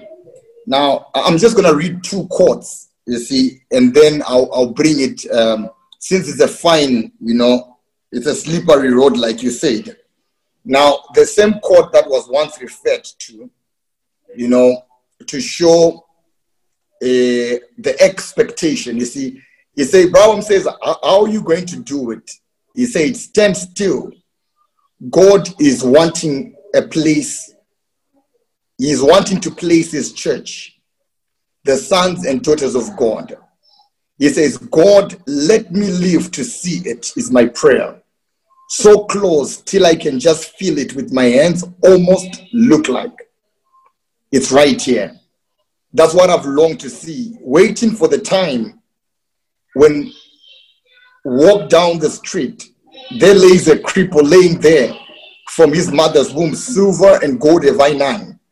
Oh, waiting for the manifestations of the sons of God. He says, hallelujah. When God will make himself known, when they'll stop sickness, they'll stop cancer, they'll stop diseases. You think cancer is something? The Bible says there's coming a time when men will rot in their flesh, and the buzzards will eat off their carcasses before they even die. He says, cancer, a toothache to what's coming. But remember that the horrible thing was forbidden. It comes back to the quote that the pastor read, that forbidden in that day to touch those who had the seal of God. He says, that's what we are striving for now, to get in and be positionally placed into the kingdom of God before these horrible plagues strike. He says, oh, how good the dispensation of time, fullness of time, he says, the inheritance. Now, one thing to note here, if you are still there, I'm still here. Yes, the dynamics, as the prophet is bringing it, he's saying we are actually striving to come to that place where we can be positionally placed in the kingdom of God before these horrible plagues strike. Now, get my point. We said insanity is the footsteps of the plagues that are about to fall in Revelation 16. It's not the plagues, right? It's the preliminary. We are saying they will become worse and worse until, they fall upon the entire age as the plagues in response to the rejection of the prophet of our day. Now, I'll read another quotation as well. He says in the spoken word to see Jesus, now, here was a sign God told Moses to perform healing down in Egypt. They could do all kinds of enchantments. The magicians could. They would take, their Moses would call for fleas. They would call for fleas. Moses would call for lice. They would call for lice. Moses would call for one thing. They would call for the same thing. But they couldn't take it away. They could pronounce a curse, but they couldn't take away the curse.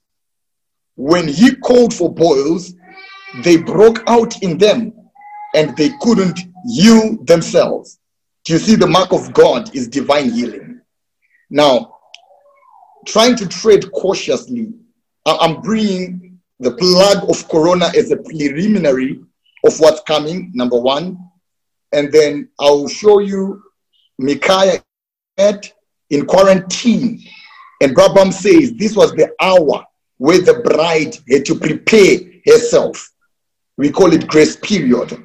So I wouldn't want to be conclusive, to say if it falls upon a certain person, it automatically means that person is not having the baptism of the Holy Ghost. Well, we could say that, but not to say the person is not the bride. If I could bring it in that kind of language, to say, could it mean the person is not a bride material because it falls upon them? I would say, even if it does, there is a people that must be able to take it out. Not the Egyptians, but the manifested sons and daughters of God. I'll give an example.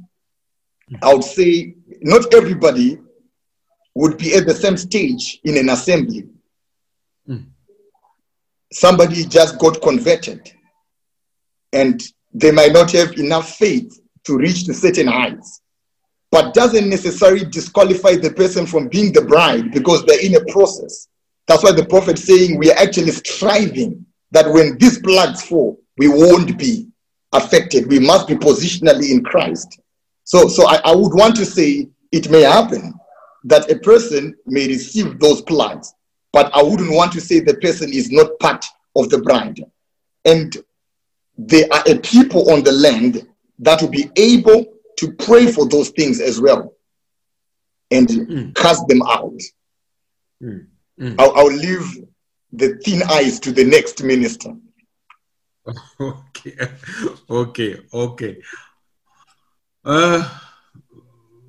Brother Victor? Yeah, I think thanks, Pastor Mtasa and Pastor Gwena. The quotation that Brother Gwena referred to, I think many people have been running with it, but I want to perhaps just take a step back and refer to what my pastor has always taught me, balance and context. I think those two are very, very important. So when I was faced with such a scenario with quotation, the only quotation that I could think of was the one Brother Branham preached in 1952 in the Message Experiences. And I can just read it. He says, last night, when I was started to pray, and I asked you to bow your head, some wouldn't do it. And that makes it hard on the patient. You see, the only way I can do anything to help you is full cooperation. And let you know this, that when the strange diseases goes out of the people, remember, you are not immune from them. And they are perfectly helpless until they are embodied. So when I look at that quotation, I feel he is addressing the church. He is addressing the believers, which I presume filled with the Holy Ghost in the church. And he's saying the only way I can do anything to help you is full cooperation. In other words, he is looking for the church to cooperate with him when he says, let's bow our heads. Because he knows that if these things leave the people that he's praying for, they will find somebody.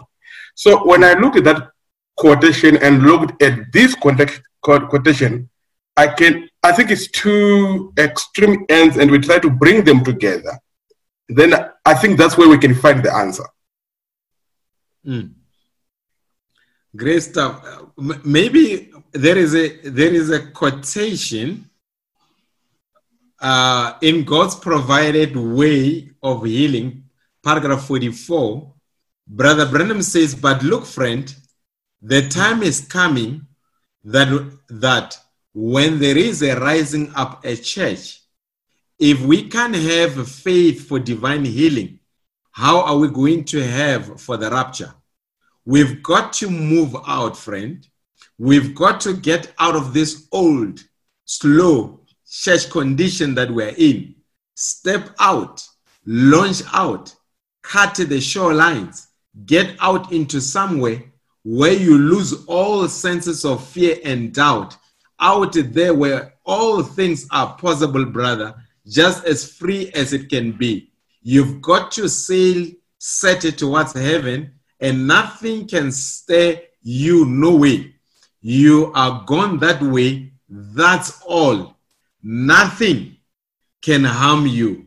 Now, that's the kind of a church that is going to be one of these days, according to the Bible, where the angels poured out his wrath and diseases broke out, and men even rotted in their flesh where they were standing. And the fowl of the air come down and eat off the shoulders and eat the flesh of chief captains and great men, presidents, warriors, diplomats, and everything. But the angel was given a charge. Don't come near anywhere that's got the seal of God in their forehead. One of these days, divine healing is going to be a great thing among the people. So let's get in condition. I think here Brother Branham says, chief captains, great men, presidents, warriors, diplomats. Now we've got the Queen, we've got even the Prince of England is affected, the Prime Minister is affected, the wife of the Canadian Prime Minister is affected. Can we take this quotation and apply it on the coronavirus, or will it be misplaced? Rev T. Let me come in there, Pastor Madiba. Yes. You've just got into my position on this, because the quotation that I read, where Brother Branham says that it was forbidden to come on anyone that is the Holy Ghost, is just on top of the one that you have read. From there, Brother Branham then talks about, he says that my hand right now is sore because I had to go and get this yellow fever in vaccination. And he says, I told them that I don't need it, but they wouldn't listen to me. So he ended up getting it, complying with a government position. Then he goes on further and he starts talking about what happened in the 1937 flood. And he says, in 1937 flood, somebody met me and said, did you get your shots? And then he said, I say to them, yes, I got it. And he says, when did you get it? He said, 3 years ago. He says, oh, no, you need another one now. He says, no, I'm getting one every hour. So I don't need that one. Then after that, he then comes to this quotation that you have now read, where he now says, we need to get to that church that will break the shorelines, that will rise up to get to that level where there is no fear, where there is no doubt, where divine healing becomes the thing. So now, this is what is going to resist these things that are coming to the church. So my take on this is, it's not just that we get the church to receiving the baptism of the Holy Ghost, and when we get the church to receiving the baptism of the Holy Ghost, we end there. He says, how much more teachers ought we to be to get the church in this condition immune? So it is going further than bringing the people to receiving the Holy Ghost, to now getting the people to teach them such that they get to a stage where they now have an immunity within them. And that is now going to come by a teaching. So the immunity is going to come by a teaching. The prophet of God says it is the word of God that defeats Satan anytime, any place, under any condition. He does not say it is the baptism of the Holy Ghost that defeats the church under any condition, under any time. You know, he says it's the word. But what is it that the baptism of the Holy Ghost does? He says, when he comes in you, he shall lead you into all truth. So our defense is actually in the word. So our Pastor, unity is in the word. So Pastor Gwena, just a sec, there is a screen that I've shared. I don't know whether everybody can see that. Right. Can you read Psalm 73 verse 5 for us there? They are not in trouble as other men, neither are they plagued like other men. Does it resonate with you? Yes, in a way it does. It is a people that are in a certain condition. Oh, yes. They have been brought into a condition. Mm. And they are brought into a condition. I'm saying what brings the people into that condition is the teaching that comes upon them. It is the promise of the word, that when the people know the promise of the word, it is what gives them immunity. So you are simply saying the coronavirus should not just only cause an introspection on the medical science, should not only cause an introspection on commercial leaders, political leaders. Even we as message leaders in the message, we must begin to ask ourselves questions. Have we prepared the church for a time such as this? And the question would be, what has been our teaching all along? Because from what Brother Branham says, he says sound teaching will produce immunity. Exactly so. Yeah, before you come in, I will give you a chance. Pastor Meyer, I see you, I don't know whether it's symbolic, you are sort of peeping over something there. I thought maybe you really want to get your ducks in a row. This is, now, for me, I think the entire meeting, and I mean, we're working towards close, but I think this is the core to say, what is our response to coronavirus? Do we run for cover like everybody else and look like people that do never have an answer? Or do we take it as a message community and say, if they show down, we can use this crisis to tell the world that we had a prophet that foretold these things, and not only foretold, but prepared us, and we've got an antidote against this and his divine healing. Have we got that boldness? I think that is the question that is now being asked. Rev? Okay, yeah. Few things maybe before Rev comes. We can take a cautionary approach and say that it's not a big deal. It can really be walk a fine line and not really show our position. And if we don't show our position, it will never instill a sense of boldness in the members of the bride. They will elsewhere take the same position that we are taking. So the question would be, being bold in the midst of this crisis, is it being reckless, or we still need to be cautious about it? Rev? Okay. I think this is like real thin ice. To begin with, to say if maybe somebody is infected with this disease and they are to die. You see, I've seen a circulation that has gone around. I think some of you have seen it, of somebody who is very prominent in the message that has passed on because of this COVID-19. Now, you see, you want to weigh everything. I think the reason why the Navy SEALs are called the most, professional people is because of emotional intelligence. I believe I believe a believer can be affected. You can actually contract the disease. But if you are to die, I don't think you would be dying from the disease. You'll be dying because it's your time. If you are to die, it's because of time, not because of the disease, if you are a believer. Brother Branham says what it will take to stand in that day is a scriptural trained church. Now, Brother Branham says there's an incident that took place in Branham Tabernacle. A person died, and the elders of Branham Tabernacle came together to pray, and the person came back from the dead. And Brother Branham said that the reason why they were able to do that is because these men were trained. In other words, you could actually have the Holy Ghost, but if you are not trained, you could die. Now,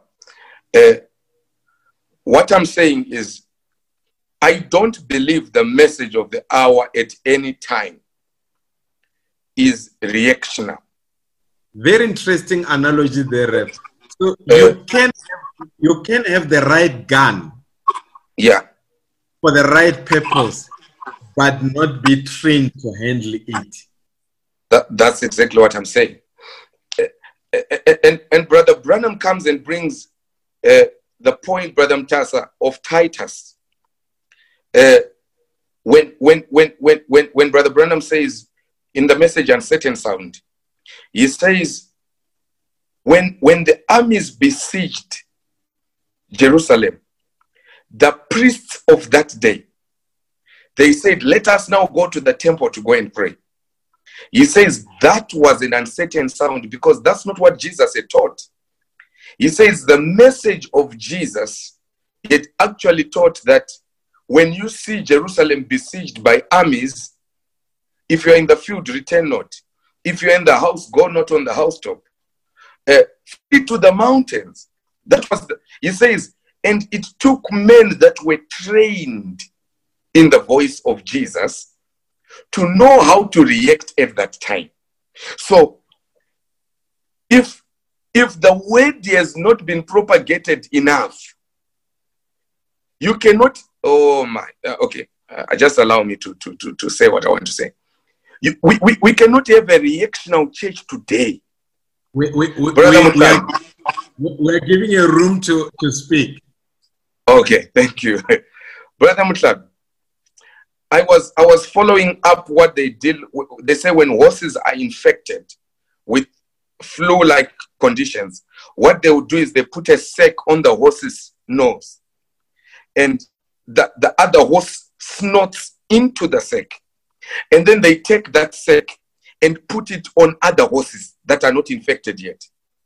By the time the virus is trying to be contagious from this horse to the other horse, this horse has already built an immune to fight that. Now, we have all agreed, we have put a baseline that this virus, there is a God element in this virus. And I believe we don't have to infect the believer with a demon pathogen for him to build an antibody that will fight a demon. We have to put the God element that is already in this plague, because it is not a mystery that the frogs will jump out of the water.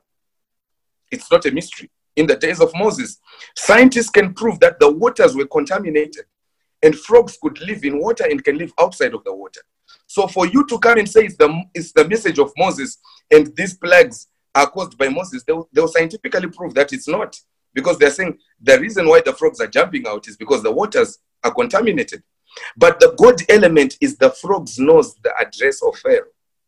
You see. So to us, we know that this is not just a virus. In this virus, maybe they've put in a bit from the pangolin, a bit from the bird, but there's a bit from God. That's why they cannot cure it. So if the believer has got the God element in him, when the virus comes, he's got an immune system that's already built. And that immune system is built by teaching. I'm sorry for the evangelists, but it takes proper teaching to immunize the believer. Because if you understand the quotation that Brother Mtasa has already highlighted, he says, if the believers know their position, and what positionally places the believer is true teaching, nothing else. So if somebody is not taught, he is going to start today to say, coronavirus, you're under my feet. I cast you out in the name of Jesus. We are not even wanting to cast out coronavirus because we're not reacting. We're like the disciples that are trained in the voice of Jesus. Brother Branham says in the message, Who is God? He says, grant, Lord, that something will be said tonight or done that will cause the wayward to turn to Christ.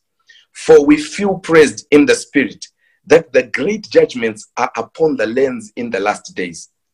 Plagues, diseases, germs already bred up to be scattered throughout the nations. He says, no doctor even know how to take a hold of it. Oh God, we will have to believe in divine healing then. This is 1950, but divine healing has to be taught first for them to believe in it. So this is an activation of something that is already in you. He says, when nations are breeding germs together, that's why we say this is no surprise. When nations are breeding germs together to burst them in bombs and millions die in hours, but we are so thankful that when the destroying angel went forth, you said, touch not. None of those that the seal of the Father, that have got the seal of the Father upon their head. Now, I want to bring an element in that clause. You see, Brother Branham says divine healing is the earnest of the rapture. So, to me, if you are going to have to qualify to be in the rapture, you must be able to defeat coronavirus. If you can't defeat coronavirus, you might still be on the other side, but you'll be waiting for us in the 6th dimension. Because divine healing is the earnest of the rapture. But the scripture says, this is the time where the third pull is proven. I think this is the time where we suspend the second pull, because if the disease is being given by laying on of hands, the Bible even says, be quick to lay no hands on no man. This is the time where we should believe in speaking the word now. Because the scripture says, I send my word to heal your disease. So if you have not believed that the word is healing, and if that word is not already in you, you are going to try to wake yourself up in gymnastics to try and react to the problem. And yet the children of God are not reactionaries. They're not supposed to react. If we see Titus marching in, we start walking to the mountains. While everybody's saying, let's go to church to pray, we walk to the mountains. While everybody's now shimandering to try and cast out coronavirus, we must already have the word inside of us, built to fight this virus. Brother Branham says in the message, Jesus keeps all his appointments. And I hear you say we must not be reactionary. Now, he says, I think it's paragraph 3, he says, any shepherd is interested in getting his sheep with vitamins. And all the spiritual vitamins as it was, that helps the sheep to grow into strong faith in our God. So you simply say, this moment where, this juncture where we find ourselves in, depends on what you've been feeding on all along. It's either you have the vitamin or you don't have it. We can't now react. Okay, I get. So you can rush and get vitamins and try to give the sheep, and overnight it becomes immunized. This should have been happening all along before this. That's right. That's right. Just like the rapture, we are not going to try and start saying, let's get ready for the rapture now. The curtains are closing. It's a process. The curtains, just like in the day of Noah, who closes the door? It's God. When Noah was quarantined in that ship, God closes the door. because men will never repent. That's why you find today we've got believers that are on the internet trying to look for the vaccine, even if they are not infected, because they are not taught well. Okay, great stuff. Pastor Gwena, I think, should I say, maybe let's wrap up. Is it fine? Just 5 minutes, let's wrap up. Look, it has been a very interesting discussions. I've got comments. People are streaming. We are live. We've had the teething problems, but I think this discussion warrants that we should have part 2, if time permits. Your thoughts, Pastor Gwen? Yeah, I couldn't agree with you any better. I think it has been a very, very fruitful discussion. And like you said, in our direct conversation, that the moment you just come in and not get the different perspectives from others will not do justice to a discussion. I've really, really enjoyed, the perspectives that others have brought into this. But yes, in conclusion, I want to agree that what we need now is that church that is getting ready for the rapture. It is that church that is prepared to meet the challenge of the hour. And it is a function of what we as the pastors have been teaching. God bless. God bless you. Brother Victor, your parting shot. All I can say, brother, is to the church out there, I think we are not on our own. God is with us. When Noah and the team went to the ark, God was already in the ark. He said, come in. Otherwise, we would have said, go in. So whatever we are and wherever we are in the quarantine, God is with us. And what I can say as well is there's nothing new. Like what the doc said, alluded to. These things have just come in different forms and all that stuff. It might be a different form now, much higher and much different from what we have seen. But I think the pattern is still the same. But I think like what Pastor Maher was alluding to, we have been fed the word. The word is now, we now need to activate what is already in us to be able to live through and see through these moments. Thank you. God bless you, Brother Victor. Pastor Mutaza? Yeah, God bless you, saints. It was quite a fruitful discussion. And I would like maybe to leave this final remarks to say as the 2 weeks gap, that was given to the children of Israel in the time of Titus. It was a season for preparation. It was not a season for, prosperity gospels that Jerusalem is the apple of God's eye. For Jerusalem's sake, I will not hold my peace. It was actually a season of looking back, the Holy Ghost bringing to remembrance what Christ had preached. Not only recognizing that it was a prophecy being fulfilled, but actually recognizing there was an action, a behavior that was expected. That after we have recognized it's scripture fulfilling, we have to take our flight. So what I'm seeing in all this and what I'll leave for the children of God is the delay of Titus. It was 2 weeks. I would say there's a delay somehow of what is really supposed to take place. And we know what is about to come. Revelation 16 has to be fulfilled. But the bride will not be part of that great tribulation. But God is giving us a chance by seeing the fulfillment of scripture that we prepare. We take our flight. And we cannot give you hope that this will pass away. And when it passes away, life will be normal. No, we'll be lying to you. But we are saying to you, make your life right. Trim your lamp. And do not let this season pass you by without a closer walk with God.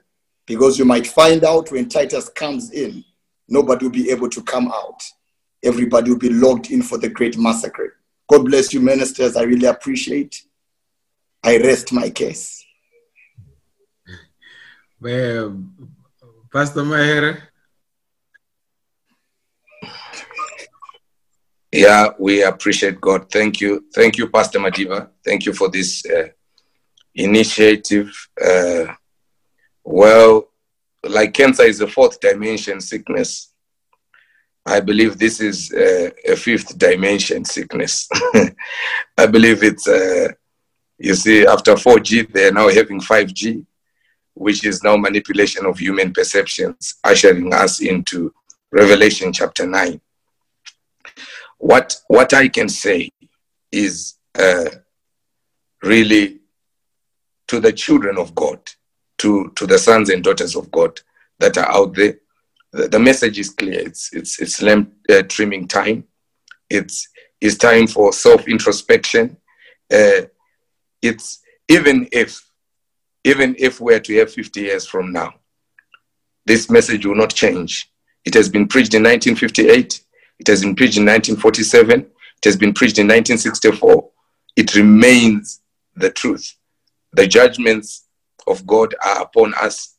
But I believe this is a serious warning shot, which no man can say in certainty that we can come out of it. There is no man that can say in certain terms to say, we're going to come out, or if we are going to come out, we can't say we're going to come out stronger.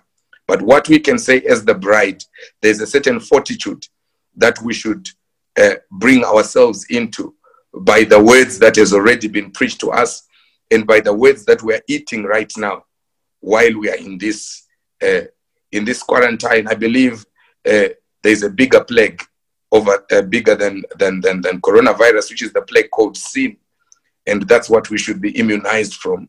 And if God can be gracious enough that the remnant of the believers could come into the fold right now, that would be my prayer for the bride, and that and for the land. That would be my prayer. Thank you. Great stuff, Brother Mutabi. I think Rev once preached a message, counterbalance. I'm the Lord thy God that healeth thee of all thy diseases. The counterbalance will be, you not tempt the Lord thy God. So what I need to know from your side, as we are dealing with this pandemic, how do we not tempt the Lord our God by taking precautionary measures? Yes, Pastor. For me, it is a very interesting discussion that I was not going to miss, because as one person who's a health professional who's at the forefront, one of the frontliners, who's supposed by law to go out every day and then deal with the disease, see people, help, not caring for self, but showing more care for the other men. It was something that I wanted to come and hear, especially about the part that we just mentioned, the last part. What happens if a believer gets coronavirus? Does it mean that the person doesn't have the Holy Ghost, doesn't have the word? So it was an eye-opener. But on that, to make sure that we do not tempt God, we do everything, because God has given us the brain to be able to do things that we're supposed to do, like to take care of ourselves, to do preventive measures.